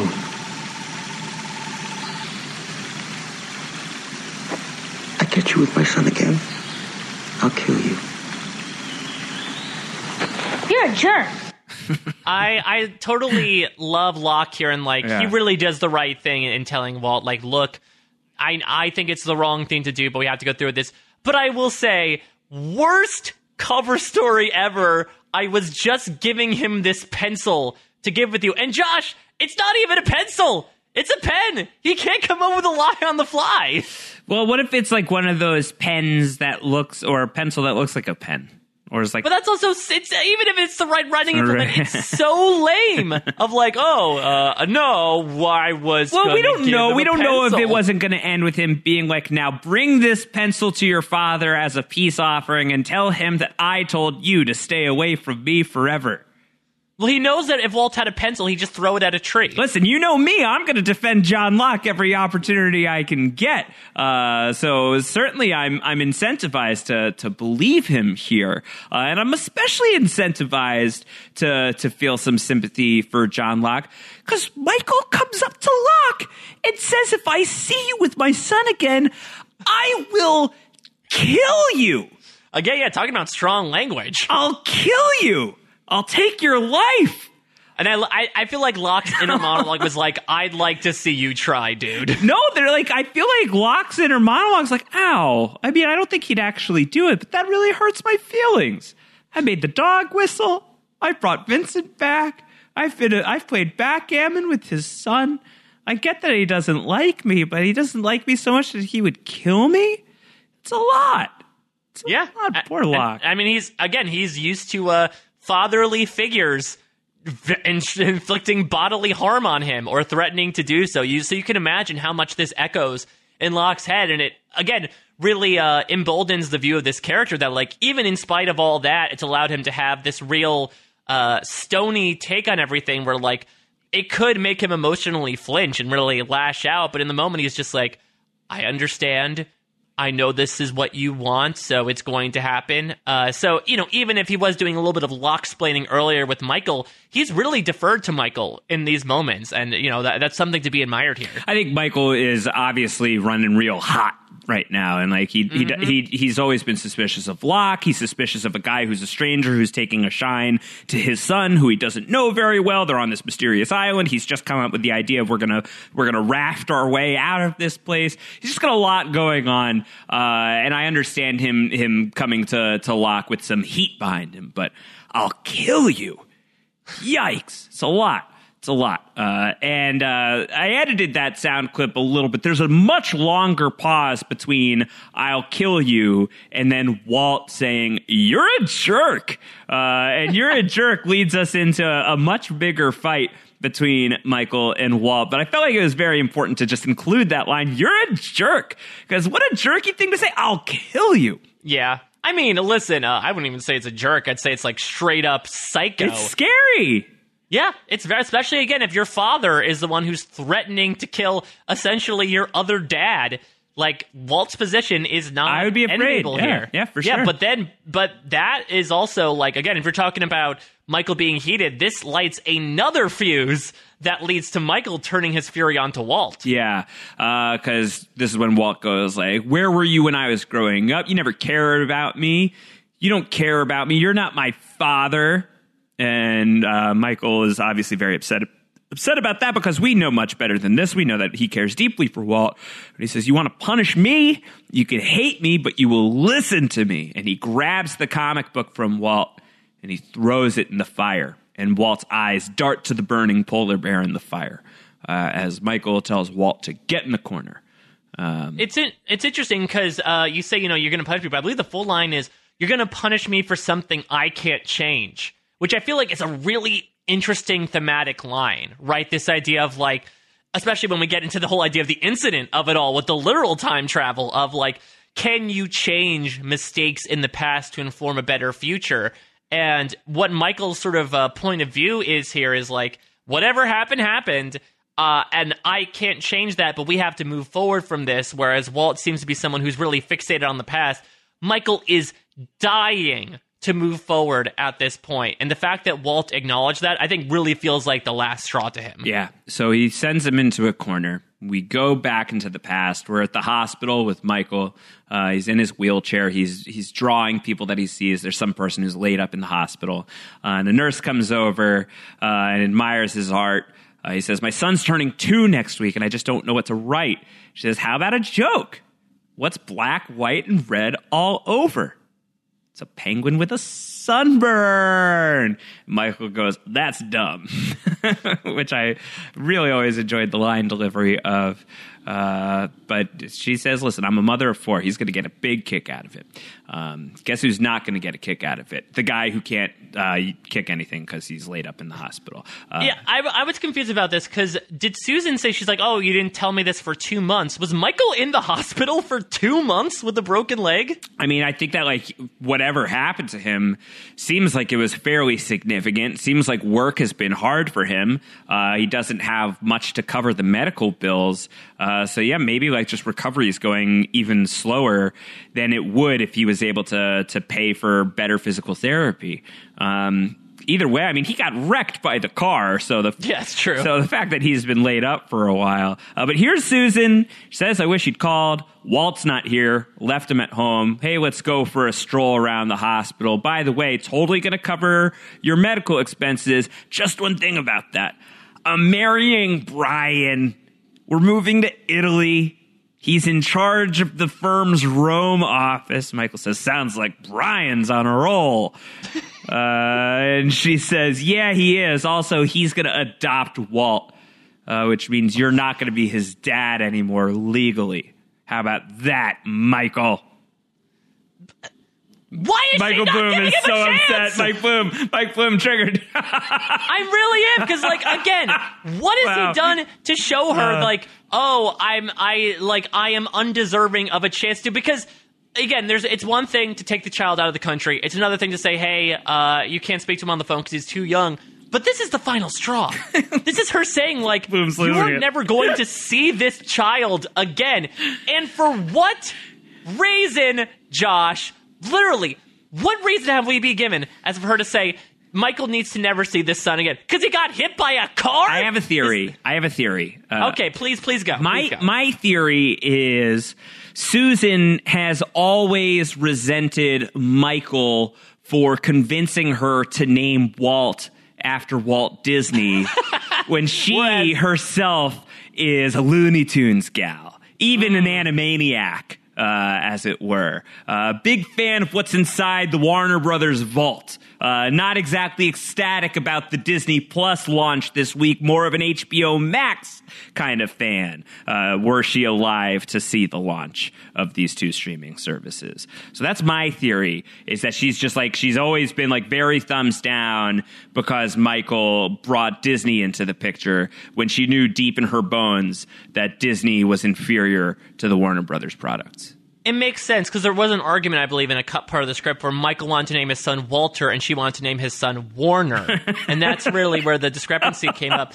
I will also say, now I'm back on the train here. Now I'm back and angry. Susan does a horrible job dropping news, because everything she did, she has not consulted with Michael once about anything. We get it back in the scene where she says she's leaving, where like Michael figures it out. She's like, oh, you already took the job. You're not even asking me or talking about it with me beforehand. You're just flat out saying like, no, I'm leaving, deal with it.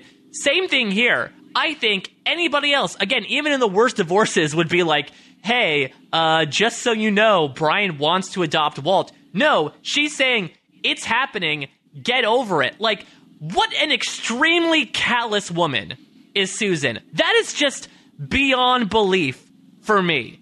I am an utter disbelief of this character, and I won't get to the others too much, but many people are in the same line of thinking as me, and that has really validated my own fury at this person for the way that she has approached this situation, when really, yes, this character has flaws, but from our perspective, he has done next to nothing to warrant this treatment from her. I would be very curious to see if anybody has like a major defense of Susan. Like, I think that there's defendable qualities to her. Like, how mad should we be? She's gonna die.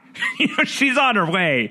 That's happening very soon. Yeah, but she doesn't know that. Sure. Absolutely. I'm not saying that, but I'd be curious. I'd be curious if anybody has like a compelling argument in defense of Susan. I would be down to read such a thing. If there's somebody who thinks we're being too harsh on her or sees things differently, I would be curious to know. Back on the island, Walt is missing again. Hurley comes to Michael and says, yo, Walt is gone. He just took off into the woods with Vincent. And Michael stands up and he goes, I know where he's gone. We cut to commercial, and I have in my notes in big capital letters, "Yikes," because that means Michael is going to Locke with the intention of murder. But it plays out a lot more peacefully than that. Michael storms up to Locke. He goes, "Where the hell is he? I'm not in the mood for your games." So the way that he approaches Locke means that when he said, "I will kill you," it was hyperbolic. It wasn't sincerely felt.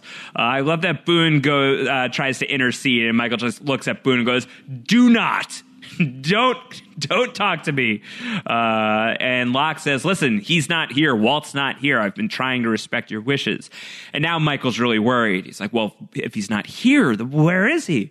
And this is where Locke stands up, and my man John Locke looks at Michael, looks at the man who had just literally threatened his life publicly, no less, for the minor crime of hanging out with Walt. He says, "Let's go find your boy." He puts that enmity aside, and he is ready to help the cause. He's back on the case immediately. Is Vincent to Walt as Boone is to Locke? Like, has Boone just become Locke's dog at this point? That's what Michael says, right? He's like, "What his attack dog?" You're his attack dog? I think so. Except Vincent would never hurt a fly. Yeah. To be fair, though, I feel like if something was hurting Walt, like, Vincent would pounce at the ready. He just didn't need the opportunity to do so. But it really does feel like, again, especially post Hearts and Mind Boone, where we made the comparison of Locke to a cult leader last week, Boone feels like he drank that Kool-Aid, and he did eat that Kool-Aid pudding last week, but he really feels indoctrinated to the point where he's really turning away Shannon, really rebuffing her, and he almost seems like catatonic and almost over the top with the way he's encountering Michael in these scenes. Yeah, I mean, it's funny because in retrospect, Hearts and Minds is really just like the origin story of a henchman, right? Like the way that he's played here in this episode, that he's really just an underling and is really kind of just like a mindless zombie for Locke. Now I'm also, by the way, just kind of tangentially, really lamenting the fact that we don't get Vincent attack dog at any point on Lost. I feel like we're missing a real opportunity for a great action scene with Vincent versus the polar bear, Vincent versus the smoke monster. Listen, we're just providing more and more material for Rich if and when we finally go back to that RPG. Absolutely. Like, Billy and Rodney fighting alongside Vincent. I'm here for it. Yeah, well, they've befriended a jungle cat in their last adventure. True. So I wonder if they'll get along like cats and dogs. Absolutely. All right, so let's cut back to Charlie. He's with Kate. They're both very happy that they've got the diary. Charlie's saying that it's weird. I barely knew Claire, but she's been missing for over a week, and every day she's gone, it feels like bits of me are crumbling, which I love because obviously I think that like Charlie's love for Claire is more central to his story than Claire's love for Charlie is to her story. You know what I mean? Well, that's also because Claire's story, she's got a lot else. Well, she's also got a lot else going on. For Charlie, like what he's got going on is admittedly a lot. He's going through drug addiction. He's going through drug withdrawal. He's trying to get past these things, and he's also falling in love. But he's falling in love with Claire, and like eventually he's going to sacrifice his life on the promise that she's going to be okay. There's some caveats to that, but ultimately, like that's the gist of what he's going to try and do here. So I love seeing that here. I think it's a really nice moment here. I really enjoyed this Charlie storyline in this episode, and I especially enjoy it right now because Kate leaves Charlie. Charlie's got the diary. He takes like a little tiny peek at the diary, then he stops himself. Then he like puts it away. Then he picks it back up. Then he like puts it back on the ground. Then he kind of like bites the diary. Then he puts it in the bag that was Claire's bag, and then he moves the bag away from himself because by moving the bag away from himself, it's less tempting. And ultimately, like, he has to, like, walk away from the bag entirely. There's, like, no measure of discussing this. And I briefly considered including it as a sound, which would have just been, like, dead air for a solid minute. Yeah, just a lot of rustling. And the dead air would have, just been him, like, doing this great bit of physical comedy. Dominic Monaghan is so clownish, in the best sense of the word, in this scene. And it's a very, very, very, very severely funny moment.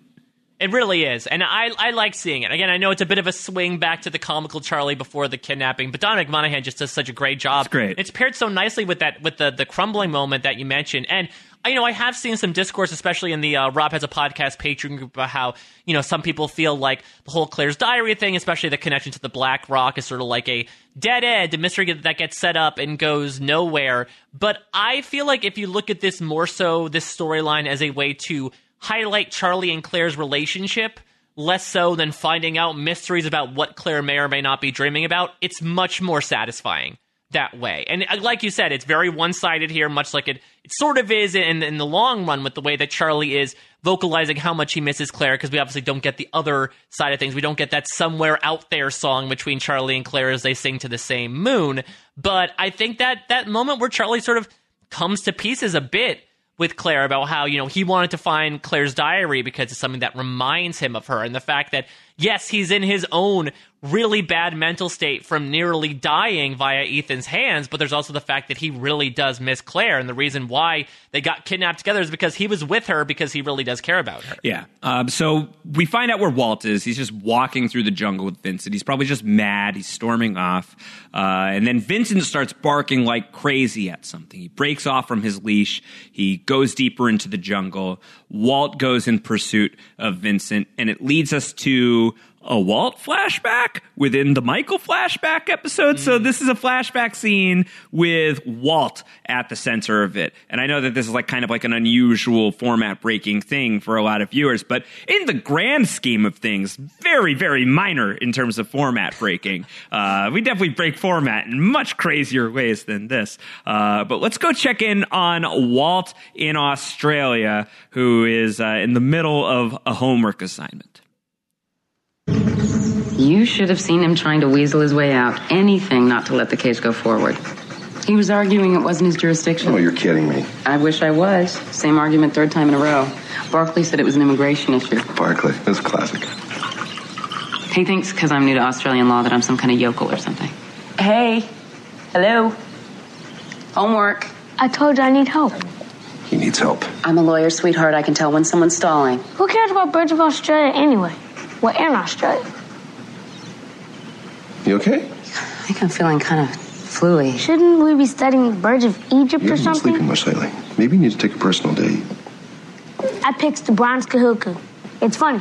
You want to see? What about Barkley? I mean, it doesn't look funny. Just the name. Sleeping in late. That's too much. Hey, Brian, look. Look. You're not looking. You're not looking. Oh, my God.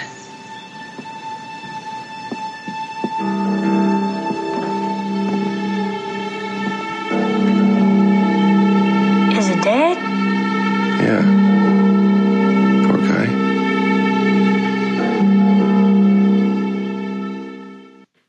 Creepy. Yeah, so let's talk about this, because obviously I think this is the first big hint of, Walt having some sort of weird powers, considering that Walter Lloyd, Birdmaster. Exactly. But before we get into that, actually, I did some research. I did my ornithology homework. Susan, don't admonish me. Nice. Admonish me. The bronze cuckoo it's super interesting, Josh, because the bronze cuckoo is the most southerly ranging brood parasitic bird species in the world. And so essentially what brood parasites are species that rely on others to raise their young. Huh. And it's moments like this that maybe are like, God damn it, this show is so good. Yeah, they really think the writing is so awesome that the symbology behind that, I mean, it's too good to not be coincidental, right? Oh, yeah, for sure. Also, you got to imagine that when Walt says, shouldn't we be studying the birds of Egypt, this is obviously a very early sign that they're going to be getting into a lot of Egyptian stuff. They were definitely thinking about it this early on. I would imagine so. So Of course, obviously, they had it in the mind since Egypt. 100%. It's in their mind's eye. Walt materialized. Exactly. As they threw a knife at the dartboard to figure out exactly what storyline is going to be coming next. So give me your reaction to this moment, because obviously, we saw Walt throw the knife. We've seen other moments where maybe he was showing like a little bit of predilection or precognition, but like this is first like the most outwardly weird thing that happens with Walt in the room, and it really prompts Brian to say those comments to Michael later. What was your reaction to this?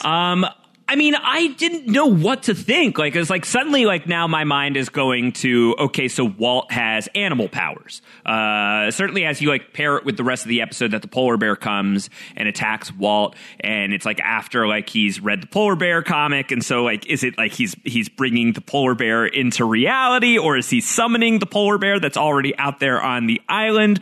But I think that, like, my initial thought coming out of this episode is, like, okay, so Walt's connected to animals. He's, like, connected deeply to other creatures. But I think that there's other things that happen with Walt that, like, to specify it to something quite that narrow of a lane of that, like, it was Walt Lloyd, Beastmaster. Like, I just don't think that is quite concise enough of an explanation for all of the weirdness that's going on with him. And I know that we'll get into it in the others. We've got like some production stuff to draw upon. The great Ben Behind the Curtain has compiled a list of all of the powers that Walt seems to possess. So it's definitely something that we'll be able to get into a little bit more. But I remember the bird smashing into the window and being like, oh man, crazy creepy bird kid. This is no good. Also, I was a little bit triggered because I had a bird when I was a kid and it did not go well. Ooh. Oh, jeez. Not a story fit for a podcast. Would you be triggered if you had to do a report on birds, even if they were of Australia? No. I've come around on birds, especially because my wife she grew up raising chickens in her past. So she could be our ornithology expert for sure if we ever need to summon Emily to the island. For young Josh Wigler, he and the bird folk didn't get along so well. It's so interesting because I had a very similar reaction, but I guess my reaction I had a very similar history of violence with birds. No birds in the Bloom household whatsoever. But it's so interesting when I watched this for the first time, because my reaction was less like, oh my God, he has this connection with animals. It was more so, oh my God, something is screwed up with this kid. Like, I felt like what happened with the bird was straight out of something like Problem Child, where like, the fact that it happened after Walt got angry about Brian not paying attention to his project made me feel like, okay, it's less about like, ooh, intriguing characteristics like Walt has The Shining, and more so like, oh, Walt could become a legitimately, threat to these people that might be on the island, especially if the island is emboldening, or Locke is emboldening these powers that, like, if Walt falls under the wrong forces, he could potentially become like a Carrie situation. That was my first impression. Right. I thought, Walt's father ends up breaking bad in season 2, but I thought Walt initially was going to be the one to break bad. Yeah, and I think it's interesting that you bring up Problem Child, because I believe that this is canon, that the reason why Libby initially survives Michael's shooting is because he shoots her in the prune. She's got a prune that's protecting her abdomen, but unfortunately he shoots her twice. So he hits her once in the prune, and then the other bullet just goes straight through. Yeah, I mean, listen, Libby loved to eat prunes with Hurley on that picnic, so that's why she packed a bunch of them. And then they had Smiley Pies in the Dharma closet as well. Dharma-branded Smiley Pies. All right, so that's all happening. It's very, very crazy. And also, this is where we're starting to get some hints about what's going on with Susan. It seems like things are not going well with Susan. Back on the island, Walt's still calling for Vincent. Then there's some growling. There's the scary music. And we get another flashback. And this time we're back with Michael. And here he is. Frickin' Brian. Classic Brian. I know they were saying classic Barclay, but really it's classic Brian, who comes all the way from Sydney to New York to tell Michael that Susan is not only dead, but died yesterday, which means he flew immediately from Susan's corpse straight to Michael's doorstep. There is no other way that this makes sense. This is a 24-hour trip. Yeah, this is, I mean, I definitely, again, not to get too much into our LVPs, I was really ready to throw all my points onto Susan before Brian comes into the picture. And in one scene, Brian proves to just completely bury himself. Yeah, I mean, like, yada, yada, yada. Brian shows him, he's like, hey, your son really scares me. I love Susan. Susan's dead. Susan foisted the child upon me. I told her I didn't want to be a dad, but she said that was the only way to do it, so I'm going to be the daddy. But I'm the worst daddy, all the worst daddies, and I don't want him anymore. She's gone, and I want you to take him, and here's some tickets to go and pick him up from Sydney. Also, I came here straight from her corpse. That's how terrified of your son I am. I walked in, saw she was dead, and I closed the door. It's and like went back. like Abe Simpson. Just walks right in, takes off his hat, sees the corpse, takes the hat, walks right back out. I mean, Brian! The other thing is, Walt's like, okay, once again, do you have Walt with you? For the umpteenth time, they say no. You're going to take the full trip all the way from Sydney to New York to tell Michael that you want him to have Walt. You're not even going to bring Walt with you? What was the point of any of this? Yeah. And why did you do this immediately after she died? And I mean immediately. This had to happen within minutes of her dying if we were to take the timeline literally. She died yesterday. He flew immediately to Michael, unless he was already flying. And like he's like, oh, Susan's on her way out. I can't stand to watch. Ooh, icky. I don't want to see the dead body. I saw the dead bird and that scared me. Susan's death was imminent and he just like got a head start. That's the other option. Yeah.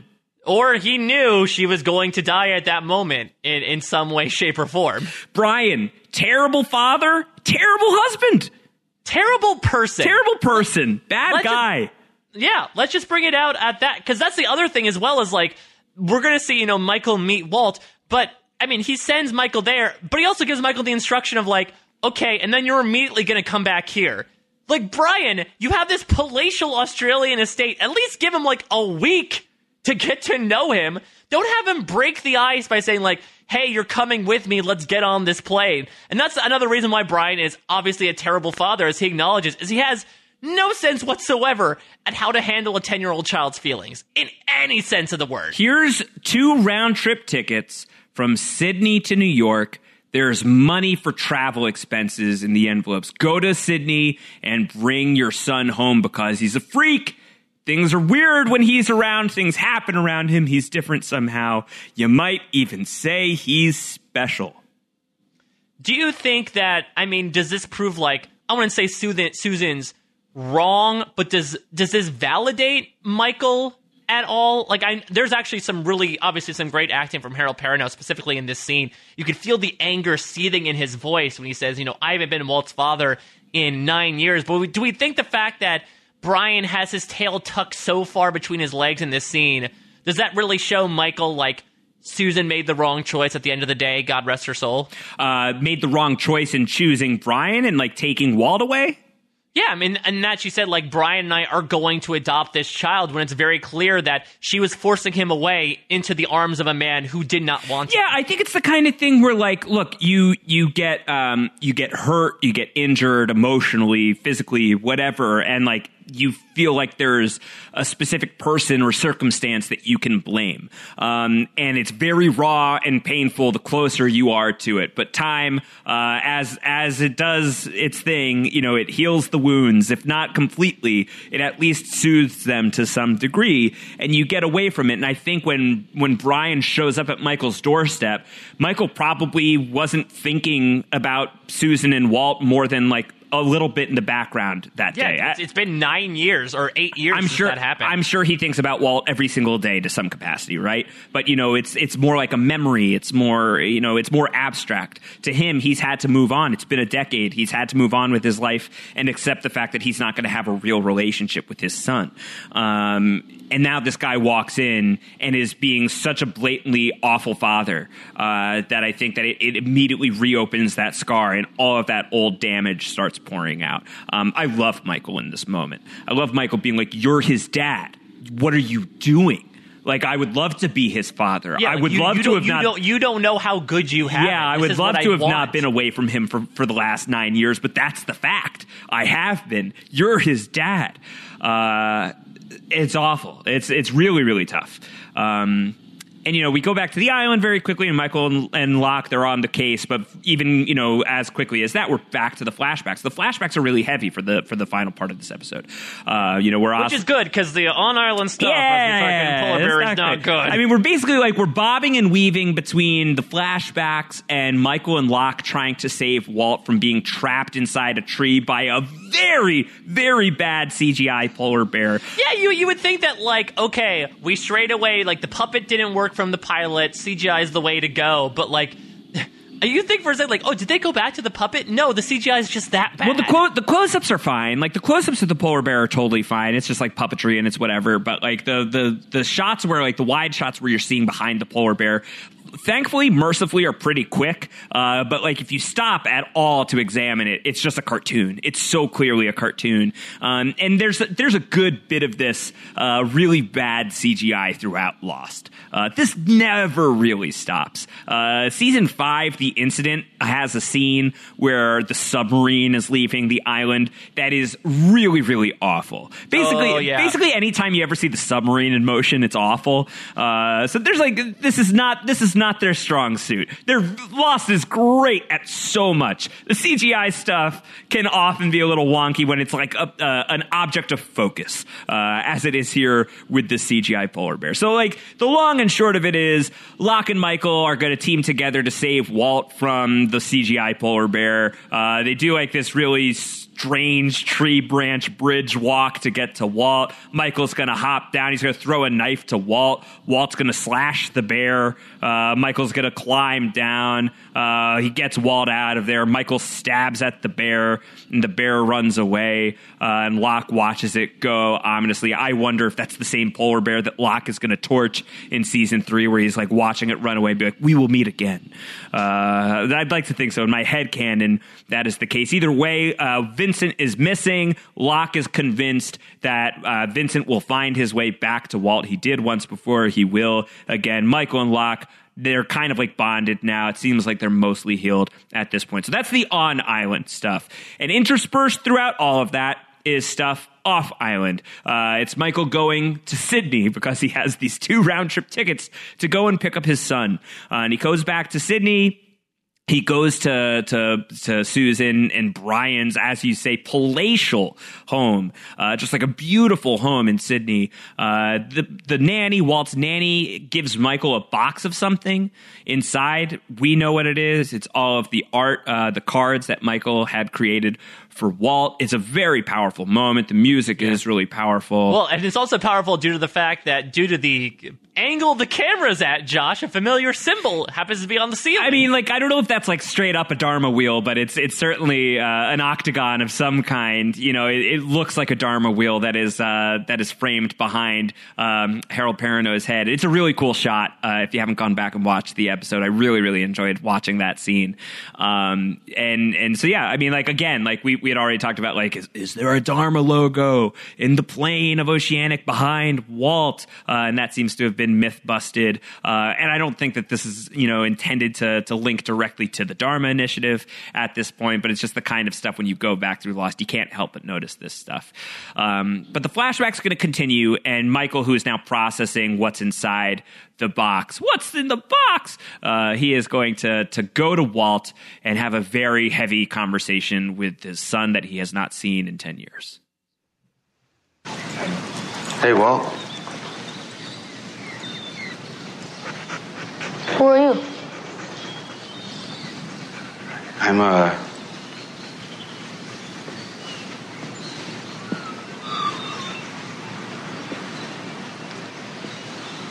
your father.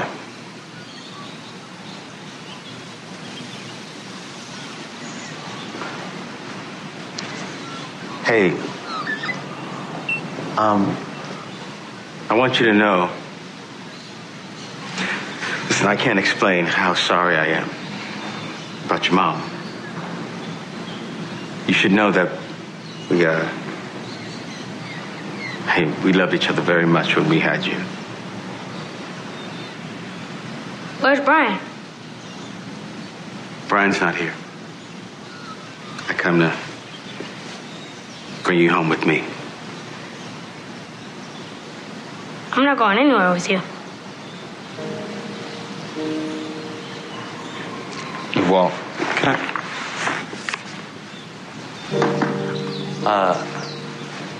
I know this is really hard to understand all of this.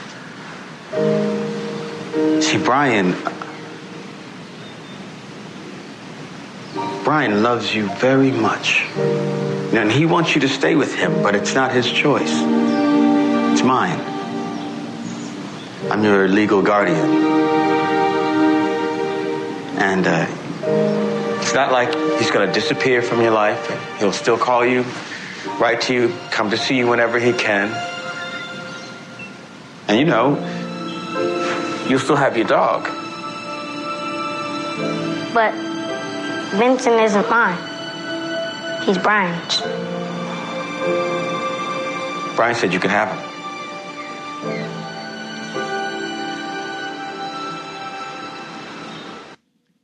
Oh, God. He definitely didn't say you could have Vincent. In fact, Brian was probably not. like, But don't take Vincent.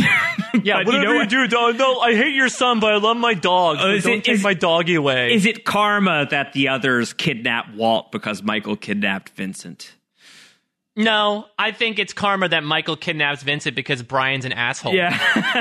I think that's the karma. Before we get into what I have in my notes about that, by the way, I don't think I should read out loud in the podcast, but the line, "But Vincent isn't mine, he's Brian's." I just imagine Michael being like, "Yeah, well then let's just kidnap the shit out of Vincent because Brian's a douche." Just take him.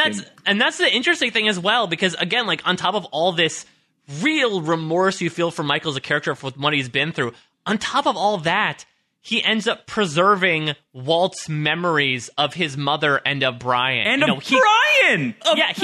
He protects Brian's legacy. He could very easily be like, no, this is, Walt tells Michael all this time, like, why haven't you seen me? Like, blaming him, you're the asshole, you're the one who didn't want to see me, when Michael could open his mouth and say it, but he knows how terrible it would be to, he's just getting to meet this kid. This kid grew up with a mother who might not have loved Michael, but loved the heck out of him for 10 years, and that would have just shattered his world. Brian less so, but I really do sympathize with what Michael does here. I also, like, the second half of that sound clip, like, actually got me choked up because it's such a beautiful, simple melody that plays over. Jim Fells in his video this week, it's a really short video because much like whatever the case may be, there's a lot of reused melodies, but this is a new one. This is what's called the grieving motif. It appears 2 more times besides this. It plays at Shannon's funeral when Sayid speaks, and it plays all the way in the aforementioned The Incident when a young Sawyer attends the funeral of his parents before Jacob ends up giving him a pen, not a pencil. Yeah. And the other great thing it does is if you hear it at the very end, you hear the strings, it starts bringing in our main theme. It starts bringing in credit where credit is due, which, as we know, always comes when someone is either brought into the fold or, leaves the group. And we see it here as Michael is bringing Walt not only into the group, but into his life.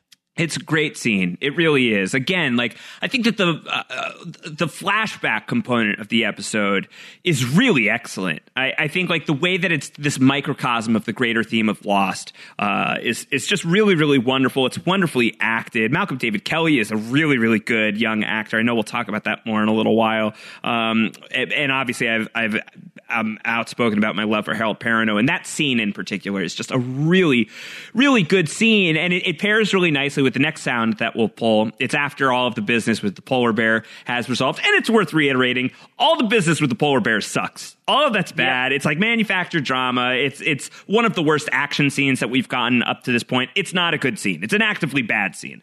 But we come back, and Michael comes to Walt that night after everything has calmed down, and he's going to show him the contents of what's in the box.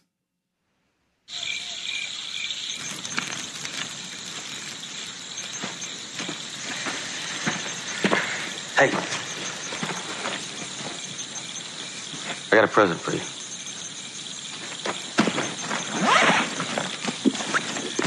sense you like to look at pictures. What's this? Yeah.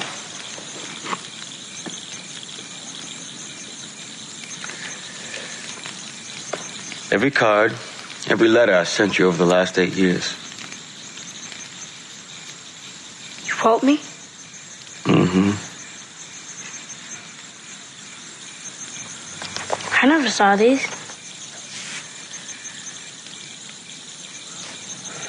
Did my mom have these?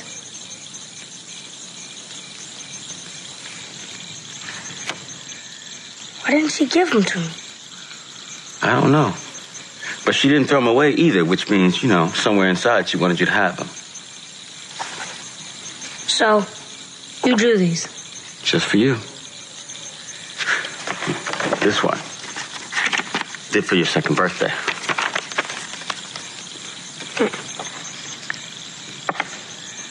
A penguin with the sunburn? That's dumb. Yeah, I know. That's what I said. Somewhere, Josh, a nurse just sheds a single tear, knowing that a joke did not go. Oh, wait, so you mentioned this, that Malcolm David Kelly and Harold Perrineau being great actors, but I think it's very much understated, especially amongst Lost fans, how good they are together. Yes, exactly. Too. Like these past two sounds really show that how they really go. I mean, they went toe to toe earlier in the episode, and here they are in like a pretty genuinely sweet yet simple moment, and like, I don't know, in my opinion, they really pass as father and son. Yeah, 100%. I think that there's great chemistry there. And another reason why this is a notable episode, because you get to spend so much time with them together. You get to spend a record amount of time with them together. And all the time that you get to spend with Michael and Walt is special, again, to draw from the title, because you don't get a ton beyond season one, given how everything works out at the end of the season, and certainly given how things work out beyond the season. And I think because of that chemistry, I think like just naturally because of the circumstances, you would be inclined to at least feel for Michael's plight in some capacity, but I think like you feel so especially awful about what happens to Walt and what happens to this relationship because Harold Perrineau and Malcolm David Kelly have such great chemistry, as you say.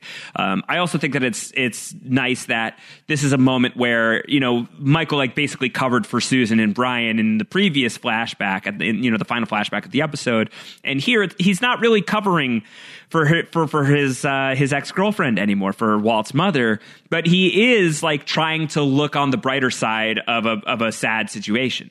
And what the narrative he's trying to shape here is like, she didn't throw these away. That means eventually she wanted you to have them. And that might be true. And like, he'll never have a real answer for that. And if he wants to believe optimistically in himself, in this woman who meant a lot to him, even if she hurt him in huge ways, still meant a lot to him, and helped him bring this human being into the world. If he's to remember her fondly, he's giving himself a fighting chance at that. I think that that's pretty nice. And I think that pairs well with something that he says earlier in the episode when people are kind of scoffing at the raft ideas. Like, let's try and have some optimism here, folks. And that's what Michael is trying to do here as well for his failed relationship with Susan. Having found this other way that she had harmed him and hurt his feelings deeply by not giving these cards even to Walt. He's like allowing for the possibility that like, look, if she never wanted you to see them, she would have just paper shredded these things. That's true. But she held on to them. I think that is like a sweet way of both like advocating for himself, like vouching for himself by giving these to Walt here and like having them bond closer to be like, I loved you. I've always loved you. You're my son, without being like, and your mom's terrible. Like, he doesn't have to go that far. Yeah, and summarily, like you said, it's also a way for him to internally acknowledge of like, okay, she made me not see him. She made me forcibly not a part of my son's life for 10 years, but she didn't immediately throw things away. Maybe that means something. And it doesn't mean like, oh, they want to get back together. Right, sure. And I would say, what Susan did there, because I don't know, maybe I'm from Michael's perspective, maybe it's the shared name, but I do feel like she did keep them with the intention of, maybe she wanted to tell Walt one day about Michael and show the letters, even though that would be a very loaded conversation, because then Walt would follow up understandably by being like, why did you not let me see him? at all. Why am I sitting here with Brian, who very clearly doesn't want to be here? Right. But I would say, Susan doing that is the lone star in the very, very dark night sky. Sure. That is Susan's characterization. But I do think, again, to the point that Lost features complicated characters, and human beings are complex by nature. And Susan is not a vividly drawn character. As she's portrayed to us, she is fairly two-dimensional, antagonistic. And yet she kept the cards. She didn't give them to Walt. She didn't show him. She didn't help. She didn't, give him any kind of relationship with his biological father. But she could have thrown the cards away, and she didn't. And why? We'll never know. But like, if you want to hang on to like the idea that even the worst people are capable of some measure of goodness, or have that lingering humanity in them. Everybody to some degree has the potential to keep the box of cards, and you don't know what they're going to do with them, and they themselves might not even know, but they know they don't want to throw it away. And I think that there's some power to that. But Brian's still terrible. But Brian is still the worst. Brian obviously did not keep anything. Brian was probably one who was like, just throw them away. They're just stupid drawings. I don't even get that joke. Oh, man. Absolutely. All right, let's get to the end of the episode. And the episode ends with Charlie. He has succumbed to temptation. He's reading Claire's diary. It's nowhere near as nightmarish as Sawyer had painted the picture for him earlier. In fact, she says, I realized I really like Charlie. He's so adorable and sweet, like a Bonafide pie. She says, even in a scary place like this, Charlie makes me feel safe. But then Charlie reads something that freaks him out, and he runs to Jack and Saeed and says, like, I've been reading Claire's diary. I know I'm scum, but she says that she's been having this dream again about the Black Rock. I tried to leave it, and it won't let me. Saeed says there's a Black Rock. There's a Black Rock on the map. What is it? And we're not entirely sure, even after the fact. I guess, was the Black Rock on the way to the staff? Because we know that, maybe, I don't know, she was being given injections. I can't remember if she was ever taken to the staff before she ends up getting kidnapped, or could this just be another, like, freaky island-based dream that, the powers that be are inflicting on some of these people? I was thinking about this because obviously what a Black Rock is versus what the Black Rock is are very different things. But she's had the dream about Locke with the black stone and the black eye. And then, like, also, like, we know that the monster is a smoke monster. If it's just, like, hovering very still, could you confuse it for a Black Rock? So there's interpretations. As the meme goes, we are holding up a butterfly that is the Black Rock and asking, "Is this a smoke monster?" But I think that you could view it that way. But if you're trying to view it like very straight and like they were like trying to set up what the Black Rock mystery was, Lindelof had not walked into the writers' room at this point with his Eureka hat on, saying the Black Rock's a pirate ship. Like clearly at this point they don't quite know that that's the case. Yeah, either that or Danielle Rousseau stepped in and started writing in Claire's diary in her absence. Jack says, no use going out into the jungle in the middle of the night. Tell that to Johnny Locke and Boone Carlyle, who are doing apparently just that. They do they're like, all the best stuff happens at night. That's when we found the hatch. All right, so let's end the episode as the episode itself ends. One last sound of Locke and Boone in the jungle, and they make a discovery.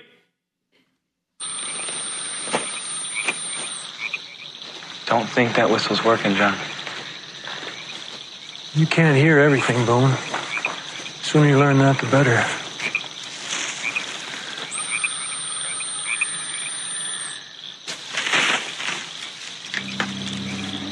Well, I heard that.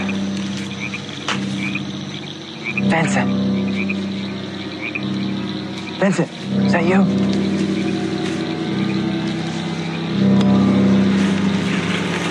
Vincent.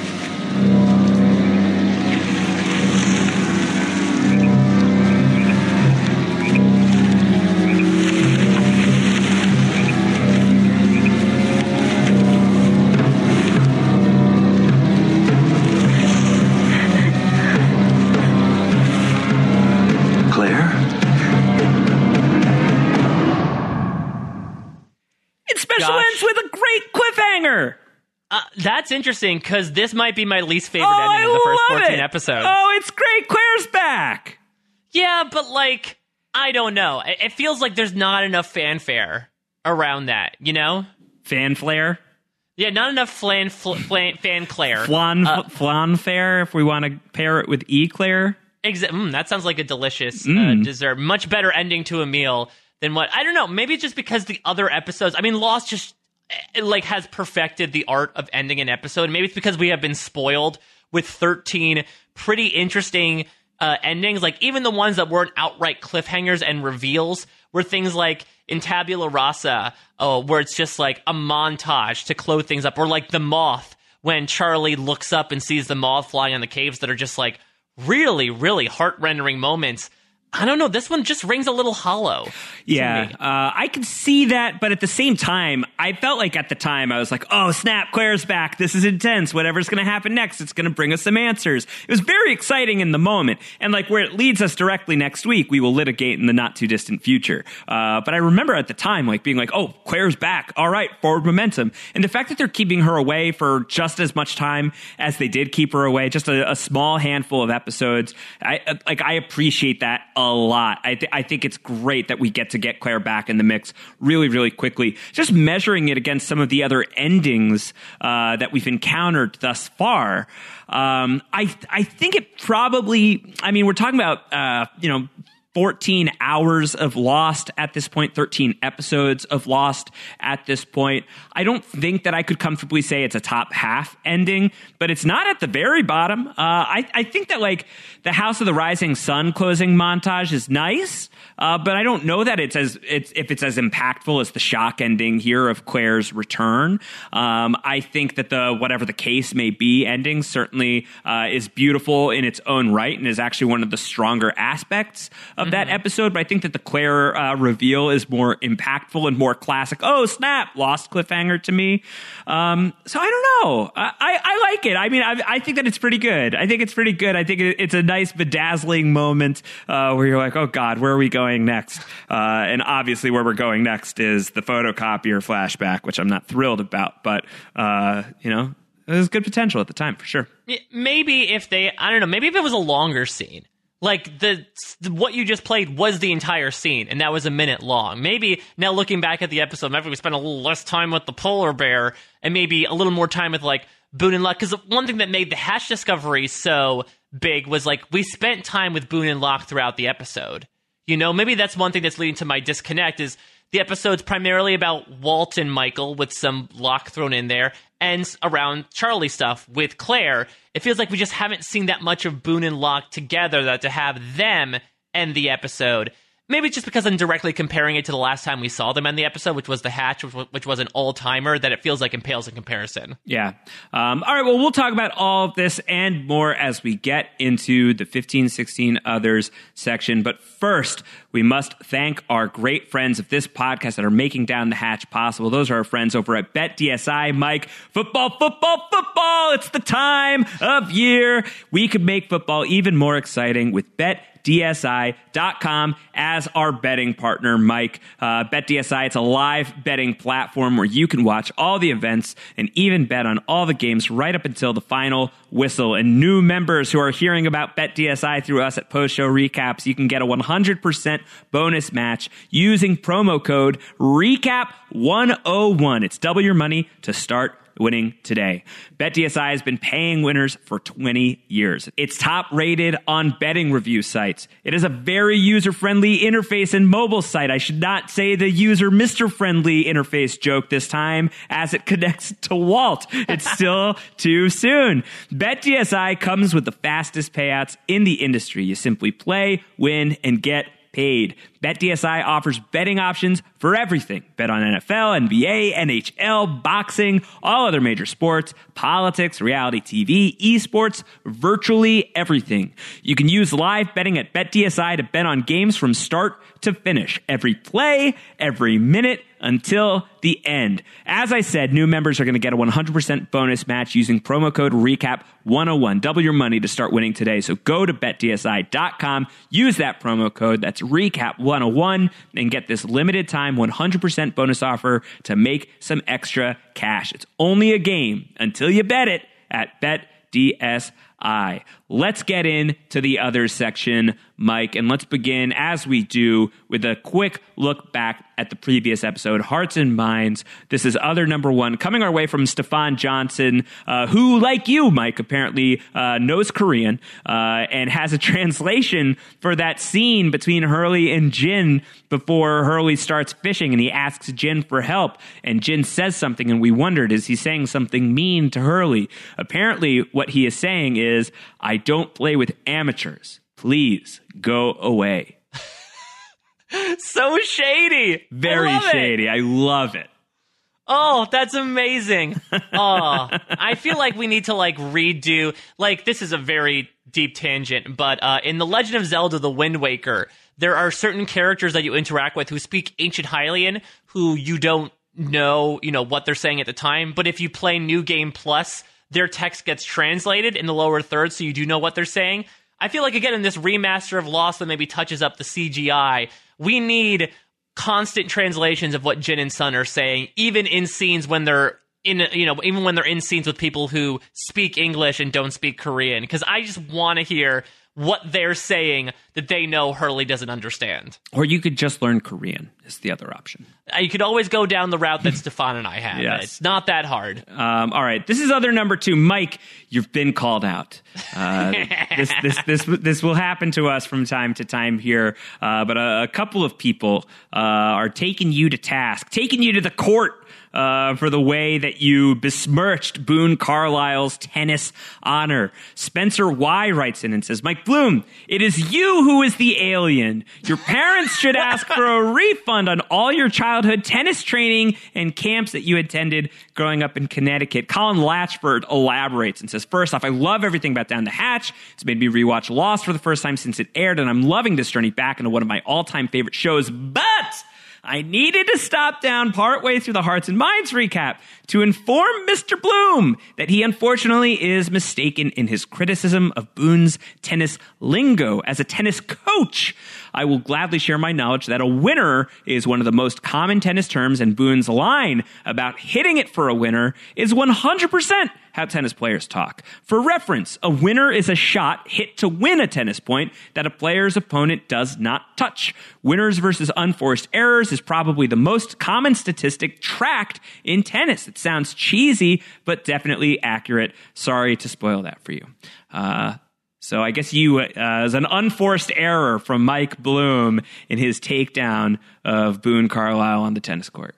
Is it clear that I did not win many, if any, tennis games in my short-lived career, in the fact that I did not know that winner was a tennis term? I was not hearing it often. I will say, though, no shade whatsoever to Colin and the work that he's doing, but that might be one of the dumbest sports terms I've ever heard. What, a winner?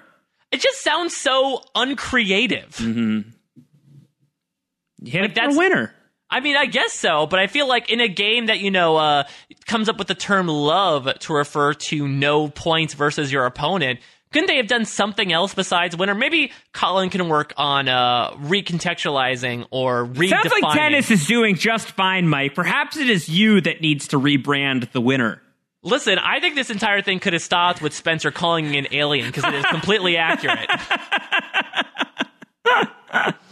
All right. Well, the Down the Hatch tennis match is for your honor is coming. Listen, I will not be a winner in that one. That's very clear. We'll do the Island Open, the Island U.S. Open coming your way at some point in 2029. All right, let's continue. Let's go and shift to special, and let's start with some production notes from the Ben Behind the Curtain. Other number 3. Let's talk about Walt Powers as they were discussed in the writer's room. Once again, Javier Grillo-Marxuach's Lost Will and Testament is a great resource, and he writes about this in the Lost Will and Testament, which we will, of course, as always, link to in our show notes. This is from Javier. He writes, even though we assumed from Jump Street that the polar bears had been brought to the island as part of the quote-unquote Medusa Corporation's work, and this is me, Josh Wigler, recall that they originally thought of it as the Medusa Corporation and not the Dharma Initiative.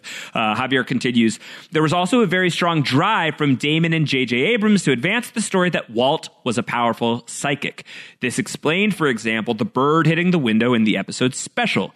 Walt as a psychic would also help us explain why the others had such an interest in Walt and would ultimately kidnap him.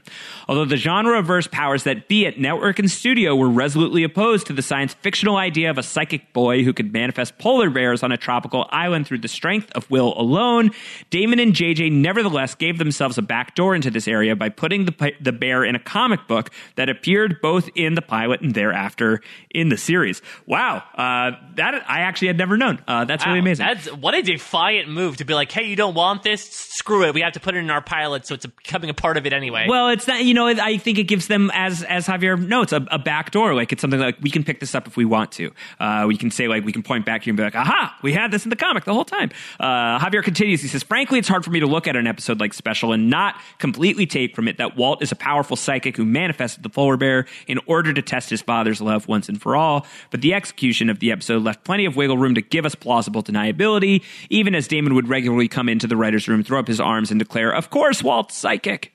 But, I mean, if you're psychic, that doesn't mean you can create animals, right? No, but I think it means that, like, you could draw them towards you. And if there's a window between you and the bird and you're drawing the bird towards you, it's not going to work out so great for the bird. I guess when I'm thinking of manifest, I'm more so thinking, like, create one out of thin air than attracting one, which I totally agree with your point that I think that would make sense. I personally have some thoughts about Walt's powers that I want to save for another point later in this podcast. But so what do you think about this idea? Like, the fact that, we get this acknowledged a few more times, but because Malcolm David Kelly is essentially written off the show, we don't really acknowledge his powers anymore.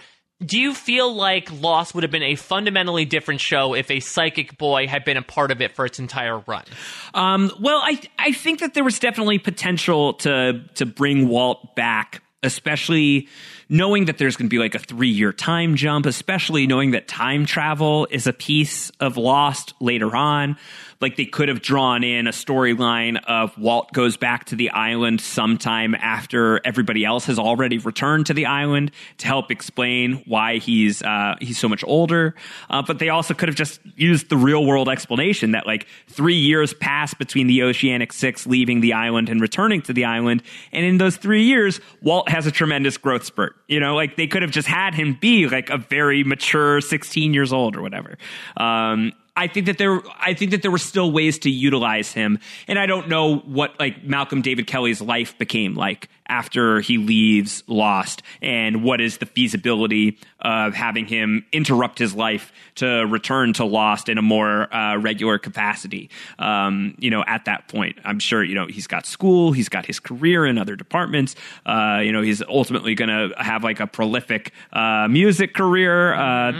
So like getting him back, I'm sure, is a bit of a to-do. That's the kind of thing where I'm saying, like, I'm having a little bit more empathy for the process of making a show as to why they weren't able to really satisfyingly close out the Walt story. But I think in terms of the direction the story went, there were ways to do it more satisfyingly. And I think that having like a psychically powered teenage Walt could have been really interesting. It's why I think like a Lost sequel graphic novel or a Lost sequel series with Walt in the mix. The ending of The New Man in Charge, the epilogue at the end of Lost, as per the DVDs, where Ben and Hurley come to Walt and say your father can still be helped, is such an intriguing prospect because you build that into the canon. Like, what could that look like? What does that mean about Walt's connection to the island? What does that mean about the extent of his powers? I think all of that is still very intriguing, intriguing food for thought.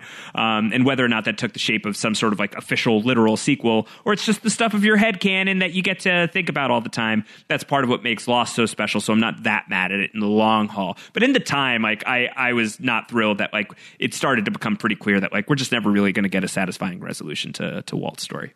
Yeah, you bring up a lot of interesting points. I guess the thing that I'm thinking about, and I guess it's because, you and I have spoken about Stranger Things very recently on post-show recaps, and I really do wonder, had they kept Walt on the show, would they have run into a similar problem that they did with 11? Where like, hey, you have someone who is pretty darn powerful, especially compared to the rest of the characters. How do you still make interesting content? out of that, and I think Stranger Things season 3 did a great job with it, with providing more emotions to Eleven and reconciling and even impairing her powers at the end of the season. And I could assume they'd probably do the same thing with Walt, but I can imagine it actually might have been a tougher hoop to jump through, considering if Walt does indeed have these giant, almost godlike powers on the island, how do you create legitimately interesting conflicts for him? Would have probably been a very tough job to do. I would not have envied the writers in that case. Well, at the very least, this next storyline that we're going to talk about was abandoned. This is other number 4. This is one of those unused series Bible stories of the week that we're bringing into the podcast. This is something that almost wound up on Lost if you take the Bible as gospel. With food scarce and Vincent the Labrador a mouth to feed himself, a very serious debate breaks out as to what to do with the dog. Michael finds himself confronted with a hard choice: piss off the entire camp or risk breaking the already tenuous bond he holds with his son. Oh my God. The storyline was should we kill the dog? And eat the dog. Yeah. I think that this is a much more grizzled version of the Castaways than we ever get. Yeah, these guys, this is if HBO made Lost now. When I feel like our viewing of TV and what has passed the barrier of acceptance for, quality television in terms of, graphicness or tackling of subjects has really changed over the course of 15 years. I cannot imagine this going over well in 2004. Though to the point, everyone absolutely loves animals nowadays. I feel like people would want to both emotionally and literally cancel Lost if they brought in a storyline like this today. It was to the point where Damon and Carlton would be forthright about the fact that no matter what else happened on Lost, they would confirm Vincent would survive. During the making of it, on their podcasts and stuff, this was one answer they were always cards up about. Vincent will make it. And in hindsight, actually a fairly clever spoiler to give, right? Knowing that Vincent would be key to the final scene of the series. I think that's actually a really good tell that they knew where they were going to end. They knew they would go back to the bamboo forest with Jack lying down and Vincent lying down next to him, and he'd close his eye and go to sleep. And by go to sleep, I mean death. Go to sleep and wake up maybe in a different place. So that's really clever. But yeah, to think about the fact that there was a world in which they considered there being a storyline about maybe eating Vincent. I'm so glad we didn't go there. And to be fair, wasn't this also a series Bible story where there was a serial killer on the island? Yeah, so, I don't know how maybe they were just having fun with the series Bible, but yeah, alternate universe Lost comes from a very weird writer's room, it seems. For sure. All right, well, let's get deeper into Special with some feedback from everybody else. Other number 5 is just meditating on the question of, do we really need to know why Walt is special? And this comes from John Krause, who says, it's been a while since I've rewatched the series, so I'm fuzzy on what else happens with Walt and his powers, but so far there's nothing in this episode that I feel like requires more answers. Walt may or may not be special. It's simple enough. I agree. I think in the long scale, I think in the long haul, I think enough happens on the show that this becomes less important to me. And certainly I think circumstances dictate why we don't get full resolution on this. Ben Martell notes, it's always irked me that people cite Walt's specialness as an unanswered mystery. The same doesn't seem to be said of Desmond, Hurley, or Miles. I think the difference there for me is with Desmond has unique time traveling capabilities, right? Either he's seeing the future, it's some measure of clairvoyance, or he's interacting uniquely with time. Hurley can speak with ghosts. Miles can divine impressions from ghosts. These are fairly easy things to name, whereas with Walt, it's a little bit harder to name. Right. Which leads us nicely into the next other, where we're getting some questions about how is Walt special. Dave Baker writes, how did Lost detail Walt's special status over the course of the series? How much were those plans derailed by Malcolm David Kelly's prolonged absence from the show? I think that last point we've enumerated, but Ben Martell has compiled a list of the ways in which he has been able to surmise Walt's powers. So this is the list according to Ben. You ready? Mm-hmm. Point number 1, power number 1, localized manifestations. Bears that are already on the island, birds that are already in Australia. He can make himself appear elsewhere on the island. Power number 2 is that he has the ability to manifest outcomes. It's the mind's eye, dice rolls, knife throwing, rain. Power number 3, he can see the future. He warns Locke not to open the hatch. That's coming up a little while from now. And then power number 4, possibility of seeing / talking to the dead, given the ending of the series. Old Chris Hardwick power. That's right. Yes. But Hurley recruits him to help Michael in The New Man in Charge. I would posit that you could potentially combine his clairvoyance with the seeing / talking to the dead. Like, if we appreciate the idea that the Whisperers are people who have yet to move on and they can be interacted with, and if Hurley is recruiting Walt to come back to the island to quote-unquote help Michael, then maybe that's because he recognizes in Walt the ability to interact with the Whisperers. And could Walt have, like, heard the Whisperers say, the hatch is bad, don't open the hatch? So let me posit something here, and this admittedly is not from me. I was doing some fun hunting on Lostpedia, and I found a theory page for Walt that posits all of Walt's powers are related to electromagnetism in some manner. And I'll quote this theory piece directly. 1, Walt influences birds' flight patterns because birds navigate using the Earth's magnetic field. 2, Walt throws knives well by guiding them electromagnetically, just as the island guided the knife the Man in Black once threw in Across the Sea. 3, Walt can see the future because of how electromagnetism affected him, just as it did Desmond.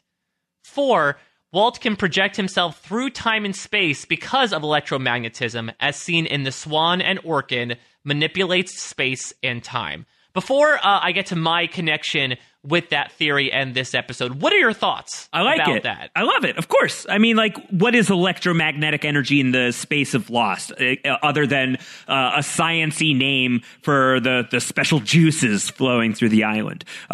So does Walt have a special relationship with the blood that is coursing through the veins of the island? Of course. I love that. That's great. On that note, I did a little bit of research, and I found out that electromagnetism, specifically of, the way the Earth functions with its gravity, does affect the way our blood flows. That when you go up in space, and gravity obviously changes your circulation. What I'm wondering, Josh, could it be possible, intentionally or not, Walt used his powers to somehow change the flow of his mother's blood to possibly cause a blood disease that came out of nowhere? Did Walt kill his mother, Josh? He voted out his mom! Oh my God. Canonically, yes. Yes! I got one! Yes. I got one on there! Yes. Confirmed, Walt killed Susan. 100%. Well, all the MVP points for Walt then. Yes, change my point. A million percent. Speaking of Susan, other number 7, why does Michael choose to protect Susan? And Brian, Jordan from Wisconsin, asks, why does Michael cover for Brian by telling Walt that Brian loves him very much? This seems like a mistake. Michael has no need to fall on his sword for Brian. I think we've articulated why we feel this way. I think it's like the responsible thing to do. For whatever dumb reason, Walt seems to like Brian. It's because he provided him with a dog. And a palatial house to grow up in. Like, that's great. And I think, like, listen, he's got every right to feel the way that he feels towards Brian, and Michael's just walking into his life, and for Michael to walk into his life and disrupt it this way already, again, like, just to use the word again, it's disruptive. It's very disruptive. But then to be that person and then also say, by the way, your father is a terrible person. He's not a good guy, and he doesn't want you. It's just like, lemon juice to the wound. Why do that? And I think also it's worth noting that in the future, when Michael is going to give blunt, brutal honesty to Walt, when Walt's gonna be like, hey, so how did we get out of the island? Michael's gonna be like, yeah, so I set the leader of the others free, but first I shot and killed 2 people because they were in the way. And Walt's like, cool, I never want to talk to you ever again. Yeah. So it's a delicate dance of like, lying by omission and like when to like, selective truth telling and how to sugarcoat something and like when to decide like maybe this is like a story or this is a story that we could discuss in full at another time. Now is the inappropriate time to tell you that Brian is a piece of garbage. Yeah, careful of things you say, children will listen. But I think it also goes back to the thing that obviously this is a very awkward situation, and I feel like what Michael wants to do is try to ensure as smooth of a transition as possible. And so I think he wants to keep Walt, to your point, as immersed in his current world and his current mode of thinking as possible so that, when you do transition him from the hot water into the ice bath, you don't want him to necessarily feel the shock initially. So if you're trying to tell him what he thinks, which is like, your mother loved you very much and she did everything that was best for you, and Brian is someone who really cares for you, that's going to be a lot smoother transition on your behalf as well. So it almost benefits your process too. For sure. All right, let's talk about how Susan's a terrible person. Finally, it's been like 10 minutes since I've been able to not bag on Susan. Other number 8, this is from Lindy Steiner, who writes in, Susan didn't have to be romantically involved with Michael, but to cut him off from Walt seemingly only because she didn't want to be in a relationship with him. Ugh. Michael seemed to be a good father in Walt's early life, so why on earth is she so adamant that Michael should step back and Brian should be Walt's father? Michael wanted to be in Walt's life. He sent cards and letters throughout his life, and Susan cut him out. I think everyone involved was annoying at some point in the episode, but in my opinion, Susan was the most frustrating and by far the worst because I just don't understand why she did the things she did. Kathleen adds on to this and says, what do you think the motivation of keeping Walt from Michael was from the mom's perspective? I have a son with my boyfriend and I have a hard time wrapping my head around keeping my son from his dad, no matter what our relationship status. Testify. Again, this is why if somebody's got a good defense of Susan, I'd like to hear it, genuinely. This is not me being facetious. Like, if somebody has a viewpoint into the character that is more sympathetic to the character, I would be very interested in hearing that. Yeah, I completely agree. And I think what Lindy said at the end there, I think really hit it on the head for me, which is just, with the other characters, I agree that there are some negative qualities. But even somebody like Brian, says, hey, I really didn't want Walt, but I grinned and bared it for a little while because I love Susan and Susan loves Walt.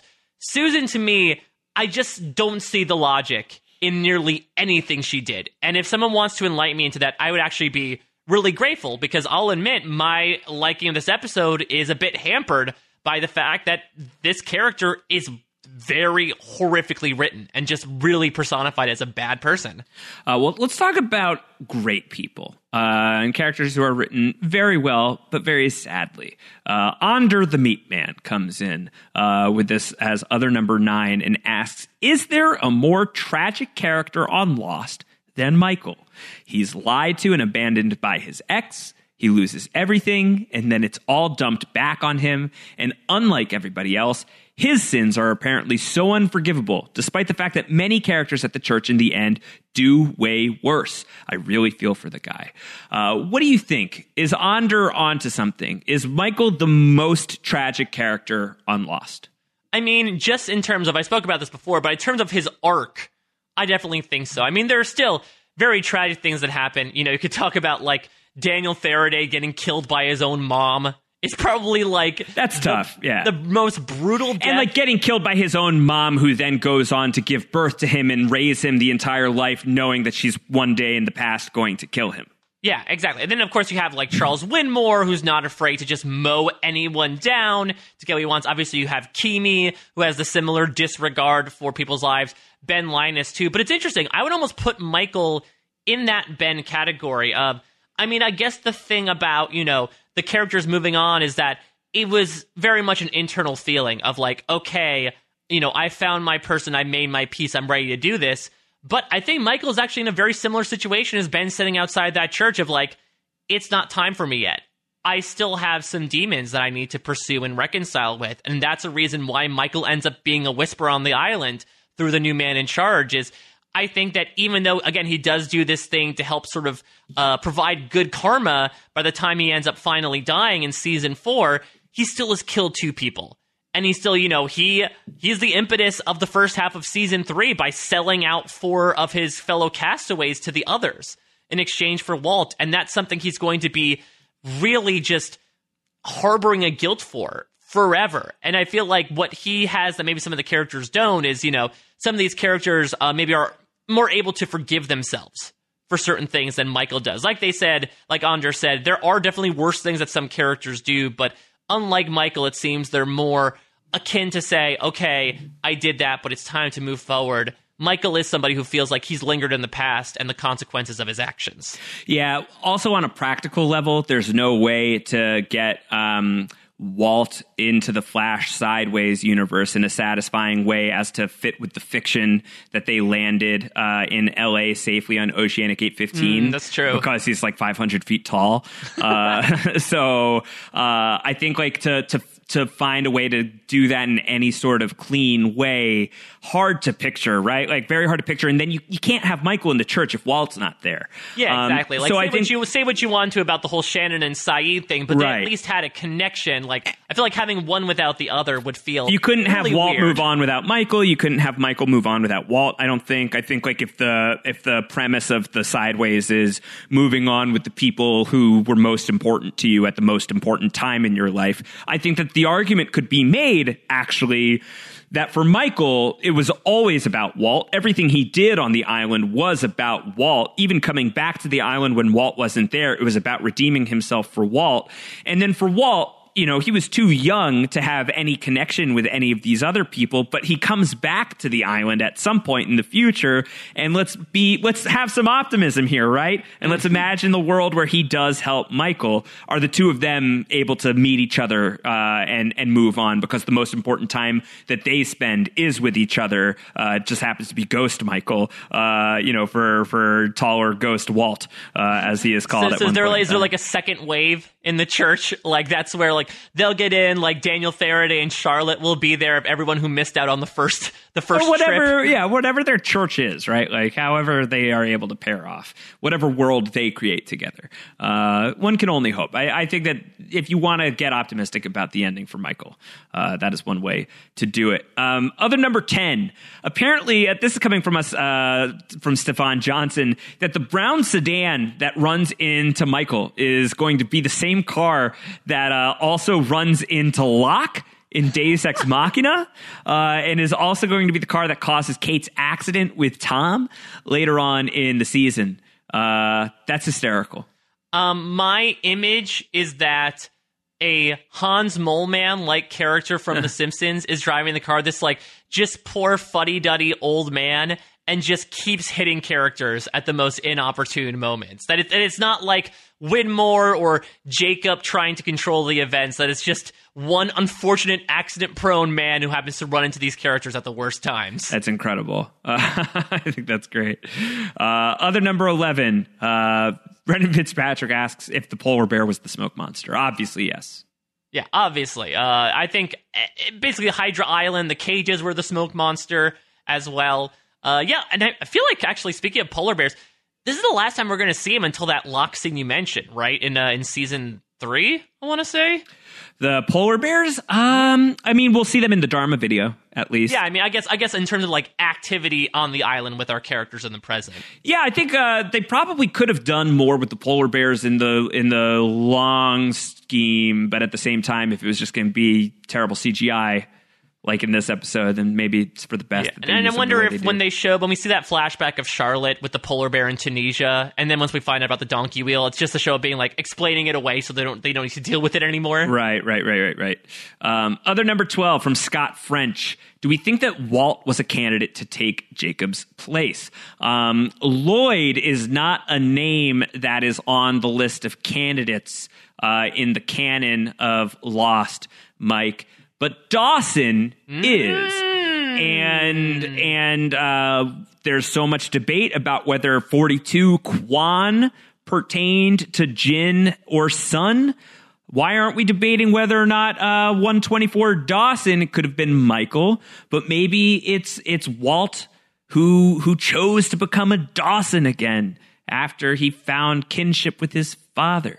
I love that theory, sincerely, because I think that would be a great symbol of Walt bringing Michael and his legacy into his life, and also the fact that I do think if you look at them on paper, Walt's probably the more preferable candidate to Michael, not just in powers, but just to his general empathy and his way of looking at the world, and obviously how his experiences have hardened them in his own ways. So I'm all for it. I'm for Walt being a candidate. Other number 13 from Stefan Johnson. Can we please appreciate how unannoying Walt is? Usually on TV shows, even the good ones like Breaking Bad and The Sopranos, the kids are the worst. But Walt is not. In fact, most people are more annoyed with Michael. Maybe it's the lack of other kids on the show, so Walt only interacts and reacts to adults. But how great is Malcolm David Kelly? He goes toe-to-toe with several great actors and pulls his own weight on the show. Agreed. Fully. I think if Walt isn't, if Malcolm David Kelly doesn't play Walt the way he plays Walt, if he doesn't bring so much of that great energy to that character, I think that he just does not pop the same way. And he really is a really compelling character. And there's never a moment where you think he's annoying. Like his scene with Sawyer several episodes ago was so much fun. All of his stuff in this episode was really, really great. I love Malcolm David Kelly as Walt. And that's the thing is that, I think one of the reasons maybe why it's gone unacknowledged, at least on the podcast so far, save for a couple of MVP points, is because from the perspective we've seen Walt, it's usually like Locke teaching him something. And in that case, it's not necessarily like Walt really being this great character, and more so like him responding to something that Locke's doing. And that's why when we go back to All the Best Daddies and we have Walt talk with Sawyer, that's such a great scene, right? Because that's Walt bringing out some character. And this episode's another really great example. So I do love it. I love the fact that they give Malcolm David Kelly this ability to stretch beyond the kid that just stands there and goes, oh, cool. He actually has the ability to react to things and have his own feelings about things, as is shown in this episode. And it's really great to watch. 100%. John Krause has other number 14 here with some memories of some way out theories. He writes, I remember a lot of theorizing on the Lost message boards about Michael's wacky paintings, the scenes in the flashbacks. People even photoshopped them on top of Rousseau's maps of the island, and eventually during season 2, they tried to match it up to the map on the Hatch's blast door. Everyone was convinced that there was a connection to Walt being special and Michael being a bit of an avant-garde artist. People went nuts on the message boards about Walt's comic book, too. The close-ups of the big purple alien and the island in a bubble fueled a lot of the discussions about what could be going on the island. I remember when the big foot was discovered in season 2 that people thought it was the purple aliens. Wow. Yeah. I mean, I love that John's bringing this up. I think we try to dote on some historical stuff. We certainly did in this episode, but it really cannot be undersold how much rampant speculation was going on at the time. And I will say that even though looking back, I think the Walt being special stuff is maybe something that we're like, okay, that's fine. It's maybe more representative, than something that needs to be literal.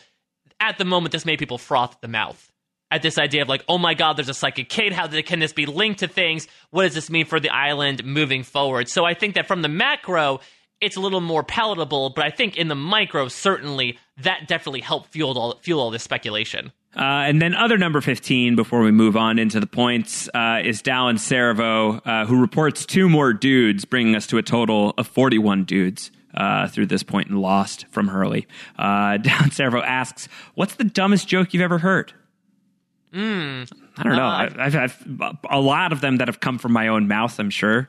Yeah, I was going to say, it's tough to call dumb without, referring to the fact that I tell many, many dumb jokes. I guess not a dumb joke, but just a really stupid joke that I hear consistently is what happened to the kid who fell off the swing. He had no arms. In my acapella group, we asked auditionees to come in and tell a joke, and that's the one that always stuck out to me as just being really wrong yet really stupid. So that's really stuck with me over the years. Yeah. I'm trying to think of one off the top of my head, but nothing's coming to mind. I won't waste too much space here. Count Dracula. Yeah, he's getting up again. No, I gotta sit down. I gotta sit on the lid. Yeah, gotta stop reviving him. He's like Beetlejuice. No, yeah, I have to say it 2 more times, or just 1 more time because he already said it once, and then he'll reappear here. Let's get to 23 points. This week I'm giving out 2 MVPs. You're giving out 3. You're giving out 2 LVPs, Mike. I'm giving out 3. Coming into the week, Kate still sits at the top. There's a 4-way tie for second place between Saeed, Locke, and Charlie and Sun with 4 points apiece. And Jack bringing up the bronze with 3 points. The story, I think, here is going to be Michael. Like, I don't think that numerically, unless we just like aligned here and decided to dump all of our points on either Brian and Susan. There's no one who's going to be able to dethrone Christian as LVP with -4 right now, other than potentially Michael. But to spoil it, there's no universe where we're giving Michael any LVP points this week. If, in fact, I think the question is, where does Michael go from here? He's currently sitting at -3 points in the 23 points section. Will he go much higher up? Will he get closer to the baseline? Will he go past the baseline? Let's find out. Mike, give us what you got. MVP number 1. Well, it's going to be a good start for Michael. I'm giving him not 1, but 2 of my 3 MVP points. I think that the flashback has given him not only a lot of context into who he is as a person, but the crappy hand he's been dealt, quite the opposite from Boone's 4 aces. And I think that, on terms of the on-island stuff, yes, he was a bit snippy with Walt, but I think that really shows how he's sort of coming apart at the seams when it comes to a relationship that he got foisted upon him, and he's trying to figure out. He's trying to build this plane as it flies. And speaking of which, I want to give him some credit too for this raft idea. I think it's super practical. I'm glad this sort of shows his immediacy in wanting to get off the island specifically for his son's benefit. This isn't a Shannon like, oh, I need to get off there just so I don't want to live on Crap Hole Island anymore, except I'm seasick. This is someone who's like, I need to give my son a better life because, he's now come into my life and I love him to death and I need to make things the best for him. So the selflessness that he displayed throughout this episode, in spite of the selfishness he's shown in the past, I gotta give 2 to him here. Yeah, I'm giving him 2 as well. I was originally thinking about giving 1 to Locke because of the way that he rebounds from being told that Michael will end his life and then deciding to help Michael instead. I felt like, maybe show some support for the fact that he's a pretty big man in that moment. But with that being said, it's a really great Michael episode. And I think we've been very hard on Michael. And I don't think that that's necessarily undeserved. But I think that the power of Lost is when it can recontextualize somebody. And I think that this episode really recontextualizes Michael in a great way. In a way that is worthy of him not only clearing out of the LVP section, but I think also springing him into the plus side. He does start the process of building Raft 1.0. He starts the process of really reconciling with his son. He's able to put his bullshit with John Locke behind him. In the past, we see just how wronged he was and the way that he takes it on himself to take some hits for Brian and Susan that he really doesn't have to. On top of that, Harold Perrineau is awesome. And it's a great, finally getting a moment to really showcase that. So for all of those reasons, I'll put both of my MVP points on Michael this week. And that officially puts him in the positive category. Michael standing with 1 MVP point overall. Wow, now you can go, Michael. Now you've been now able to... Well, I mean, he's probably going to dip back down. Yeah, once we get into season 2. But at least for today, let's make it a special day for Michael. Yeah, much like the raft, he's treading water at the moment. I'm going to give my final MVP point. Let's not stray far from the Dawson Lloyd of it all. I'm going to give it to Walt. Yep. Look, he can be a little bit of a git this episode, but I'm going to take a page of the Josh Wigler playbook here and just give him a point just due to the impressiveness of both the knife throw, the bird, and possibly killing his mom. Just the display of powers unlike we've seen and will ever see on Lost. Just the literal magnetism of it is going to get him a point here. And then to dip into the LVPs, I think we can go through this pretty quickly. It's really just a question of how badly Brian and Susan are going to... I have to give an LVP to the polar bear because the CGI is so terrible, and I realize that the polar bear from the pilot, I don't believe, got an LVP, and it did die. So I think retroactively, this is just like my shot to take a shot at the polar bear. So the polar bear is going to get a -1. But then how do you want to do this on Brian and Susan? Because they're both terrible. Do we just split the difference and 2-2 it up? Yeah, because I feel like I think just purely on weight of actions, I would want to give Susan 3 and Brian 1, but it feels wrong to give Brian only 1, right? Especially if the polar bear is getting 1. So it has to, because the CGI is just so atrocious. Yeah, and so I feel like split it between brings them down the entire episode, so you have to give it an LVP. But I think the fact that Brian in one scene is on equal LVP footing with Susan, who spreads her crappiness amongst like 3 to 4 flashbacks. That's like, it's a deeply felt negative too. Absolutely. And yeah. Like you said before, I am upset that, unfortunately, due to the way that things work out, it's not going to put them on the level as our Randy Nations, our Thomases of the world. But I will say Susan does appear in Adrift, so there might be another opportunity. All right, well, let's rank the episode itself. Let's get into the 4.2 stars. As I had mentioned last week, the Ben behind the curtain, Ben Martell, had said that this is the worst episode of season 1 for him by far, and wanted to give him the opportunity to explain further why. So this is what he wrote in defense of Special as his least favorite episode of the season. He says, first, I'll just get one thing out of the way. Harold Perrineau is a phenomenal actor, and boy, does he make the flashbacks hit home, but for me, it's still the worst of season 1. Susan Lloyd is without a doubt the worst character on Lost. Worse than Bai Ling. Worse than Isabel. Worse than Thomas. Worse than Zoe. The worst. Brian is nearly as bad. Oh my God, Zoe! I cannot wait to get Charles Winmore's Tina Fey cosplayer. That's gonna be fun. God, I don't know that I can sign off on Susan being the worst character on Lost. There are a few contenders for that for me. Ben continues. The episode is dominated by Michael and Locke continuing an interminable conflict that feels like, for any rational person, should have ended when Locke found Vincent and then let Michael get the credit. How Michael still hates Locke 11 episodes later is beyond me, and yet even when Locke is trying to do the right thing in the episode, Michael won't hear him out. The Michael, Locke, Walt plotline feels entirely rehashed from earlier episodes.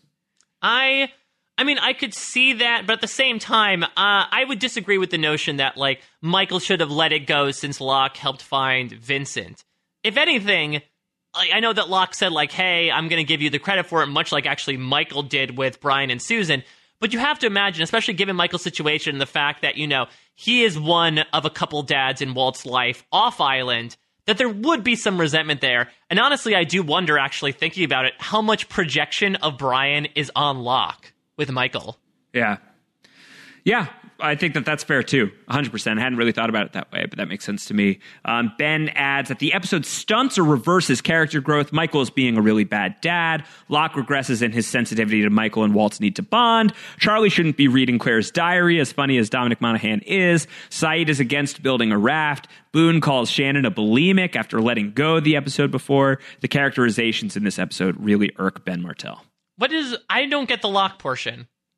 Because doesn't Locke say, like, I respect your dad's wishes? I think at the start he's throwing, he's doing knife throwing with Walt, and then he tells Michael, like, you gotta be open to Walt realizing his potential out here. But I mean that's quick, and that's already established, right? Like, he's already doing that as early on as Solitary. He's throwing knives with Walt. Exactly. So I don't think that's regressive. I think it's continuing that arc. And I would also say that anything that happens that immediately gets walked back when Michael's like, hey, don't do that. And he's like, okay, I won't do that anymore. So that feels almost like an advancement. I feel like overall, the Michael Walt storyline gets advanced considerably. Yeah, I agree. We never see conflict between them really again until Walt ends up burning the raft. And so, like, I think any rockiness of their relationship, they overcome those rocks, those black rocks, and they move forward. So I love you, Ben, but I'm going to have to disagree with you on this point, specifically from the Michael and Locke perspective. Boone, I agree. Yeah, not great form. But from the main crux of the episode, I feel like this is a significant advancement in their relationship. Ben adds, the handling of Walt's special abilities here was poor. The episode gave an implicit promise about what we would learn about Walt that wasn't delivered upon. Maybe people wouldn't have been so worried about not finding out more information if the show hadn't made such a big deal of it. And I think that's fair as it pertains to expectations. And so, like, if you're looking back on Special, it's like the episode that really set you up for a big Walt reveal. And if that's something that still sticks in your craw about Lost in a big way, it'd be hard not to be pretty annoyed about this episode. For me, I think one of the advancements of my relationship with Lost, as the show has been over for so long now, and the times that I've come back and revisited it, and knowing, which questions will get definitive answers and what's going to be left for interpretation or what's just going to be left unaddressed and unacknowledged, it makes me focus more on, like, the character stuff. And so for me, going back and watching Special this time around, around really was so much less about what are Walt's powers and so much more about what is the power between Michael and Walt. And so for me, that really, that worked really well. The flashback stuff in this episode was some of the best that I've gotten through here through 14 hours of Lost. It's an interesting point. Actually, going back to what you were saying about like Desmond and Hurley and Miles, it's interesting because I think what gave their characters also a different reception than Walt is this was presented at a time where a lot of big mysteries were being presented and summarily followed up on, even if it took seasons later. You know, we found out why the polar bear was on the island. We found out why Claire got taken. We found out who the others were. Yet this was something that was not directly answered. And I feel like this is one of the first big times on Lost when that didn't happen. And that's significant in a viewer's mind because that made them realize, oh crap, not all of our questions are going to be answered. So then with expectations, when you come up to like, why does Miles be able to, how is it Miles be able to talk with the dead? I don't know, but you know what? They didn't tell us about Walt. So I feel like not everything is going to be answered here on Lost. Unfortunately, I feel like Walt could kind of crawl so that those guys could fly. Right. And then Ben's final point is that to top it all off, the bear has to be as bad as Lost's CGI ever gets. Pretty damn close. Again, there's some other bad examples, but the bear is awful. And in my accounting of the episode, I think for me, there's no universe where this is competitive with whatever the case may be as the worst episode of the season. I agree. I think that the A-B plot for Special versus whatever the case may be, it's night and day as to which one is better. Special's so much better with the Michael and Walt storyline, which is like, whatever it is on the island. I mean, there's such a heavy emphasis on the flashback portion and how that's contextualizing sort of these quieter, softer moments and even the louder moments of Michael's relationship with his son and his son's relationship with his father in kind. And all that stuff is very, very powerful, both within those characters, but also thematically for the greater arc of Lost. Whatever the case may be, has the stronger CD arc, the Charlie and Rose storyline, for example, and the development of the Saeed and Shannon relationship is really fun to go back and revisit. But they're like not so much better than Charlie's storyline here of going back and doing the Claire stuff. Like that's a kind of take it or leave it storyline, but it does give us that really great physical comedy bit with Dominic Monaghan. So it's at least inoffensive. Here's where the episode gets dinged up.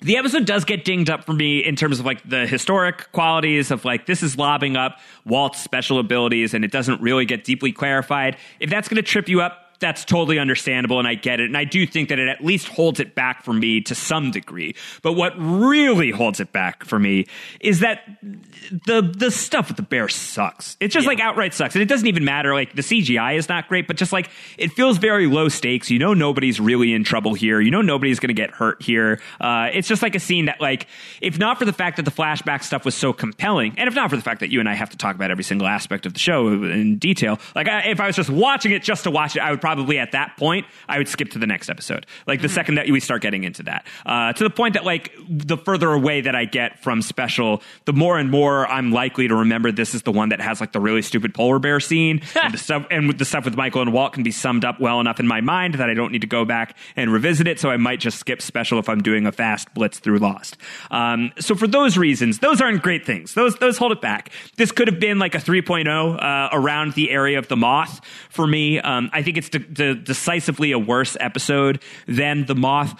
I think I'm probably rating it higher than it deserves. I'm giving it a 2.8 is where I'm ultimately landing with it, which is actually what the audience gives it as well. That's the current audience average as we're recording. This is a 2.8 as well. So that's 0.7 points higher than whatever the case may be. That feels like a fairly significant distance away from whatever the case may be, but I still do think it should be a good distance away from whatever the case may be. I may in the end feel like I rated this too highly, but I'm not upset at a 2.8. And I think a lot of the thematic material we got to talk about with Michael and Walt validates the fact that this is a worthy episode of discussion for sure. There are some Lost episodes, and we're starting to realize this as we get into the teens of this season, where the character stuff is interesting and rich, but the plot is Yeah, not. 100%. Absolutely. And this is an example of that, where the character stuff, I really like this episode's concept because just like I talked about with Hearts and Minds, like I would rather find out new information about a character than something like Whatever the Case May Be, where we went back to Kate's well and that water was dirty. And that did not leave a good taste in our mouths. I find, even though, like you said, the actual stuff on the island with Michael, Walt, and Locke is not great, I would argue that outside of that Walt and Michael scene at the very end, there's really not a lot to write home about, much like Michael wrote Walt, but I would still enjoy it more than Whatever the Case May Be. Because if you're talking about regressive, to me, that's what Whatever the Case May Be feels when it comes to, Kate's character, her relationship with Jack, and Sawyer specifically. I can't say things highly enough about the flashbacks. They are tragic, but you said at the very beginning of this podcast that you were waiting for Harold Perrineau to find his moment, and they're going to be few and far between in this series, unfortunately. But goddamn if this is not a moment for him. It's so well done. You feel the pathos, you feel the fury, and you feel the sympathy behind Michael. And in an instant, it really makes you sort of feel for the character in an opportunity where you really haven't before. And I'm so glad that in the rest of season 1, we're not going to have these regressive moments where, they get in a fight again, because this has instrumentally changed not only the way we view Michael, but the way that Michael views Walt.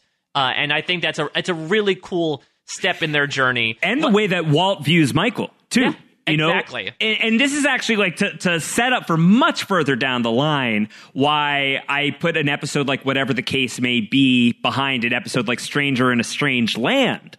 For all the warts that are on the face of Stranger in a Strange Land, and indeed there are very many, the fact that flashback takes you back to a point in Jack's life where like he's not doing well and like he's like really going weirdly outside of his comfort zone post-divorce on some kind of like vision quest. Like, it's clumsily written and clumsily done, but the utility of that episode is it puts you in a position that when you get to Through the Looking Glass, you can buy a reality where Jack in the past was flying on airplanes for whatever reason, getting drunk like a skunk, and like was in like a really low point in his life. So that episode, Stranger in a Strange Land, at least has that ability to like really sharpen a much better future episode. So there's some utility to that, even if it could have been done better. Special is a much less offensive example of a similar thing, where Special is the episode where even if it's itself not like the most special episode, even if it's like relatively unremarkable compared to some of its brethren, I think that Special becomes an episode that brings Michael and Walt so much closer together so that you do eventually finally buy into that relationship, that they are working towards something really sweet. That it's not just how Michael views Walt, but also how Walt views Michael. Exactly. That's going to make the kidnapping so harsh. It's going to make it so hard to watch, which you and I, again, we did that Exodus conversation with Jack. It was so horrible to go back and watch that. Yeah, and then to come back and watch this, it's just like my heart is mending and then breaking again. My heart can't take it. It feels like Walt's manipulating my blood. So when it comes back to the numbers of it all, I gave The Moth 2.8. I agree with you in that I do feel like this is at least a slightly worse episode than The Moth. So I'm going to give it a 2.7 overall. And I think what we've settled upon is if we take the A and B plot from Special and combine it with the C and D plots from Whatever the Case May Be, it's a pretty damn good episode of Lost. Yeah, 100%. So you're giving it a 2.7. Yep, I'm sticking with it. A 2.7 from Mike, a 2.8 from me, a 2.8 from the audience, a 2.75 currently as the official Down the Hatch score that puts it in second to last place. I think that's appropriate. I think that's the right place for it to be right now, but I definitely think it's a better episode than Whatever the Case May Be still, having gone back and revisited these two episodes. But again, we're willing to hear the arguments like we did with the Ben. If any, I've been trying to come up with a term for Down the Hatch listeners, Josh. How do you feel about hatchlings? The hatchlings? Oh my God. I think like the hatchies. If the hatchies or the hatchlings or whoever want to sound Hatchets. or the hatchets want to sound off about that, or sound off about what we should call you guys, feel free to, because this other section has been absolutely awesome each and every week to get everybody's varying opinions, especially because they've been so divergent between us and the listeners in the past couple of weeks. For sure. So if you got more takes on Special, of course, we will read them on next week's podcast. Of course, if you're not contributing to the 4.2 stars section, we want you to. You can send your ratings of each episode to our email address, downthehatch@postshowrecaps.com. The season 1 rankings are flexible all the way through the end of season 1, and we'll maybe even keep them open a little while into season 2 just to get everybody caught up. But in short order, we will lock them in, and you will not be able to continue sending those in for season 1.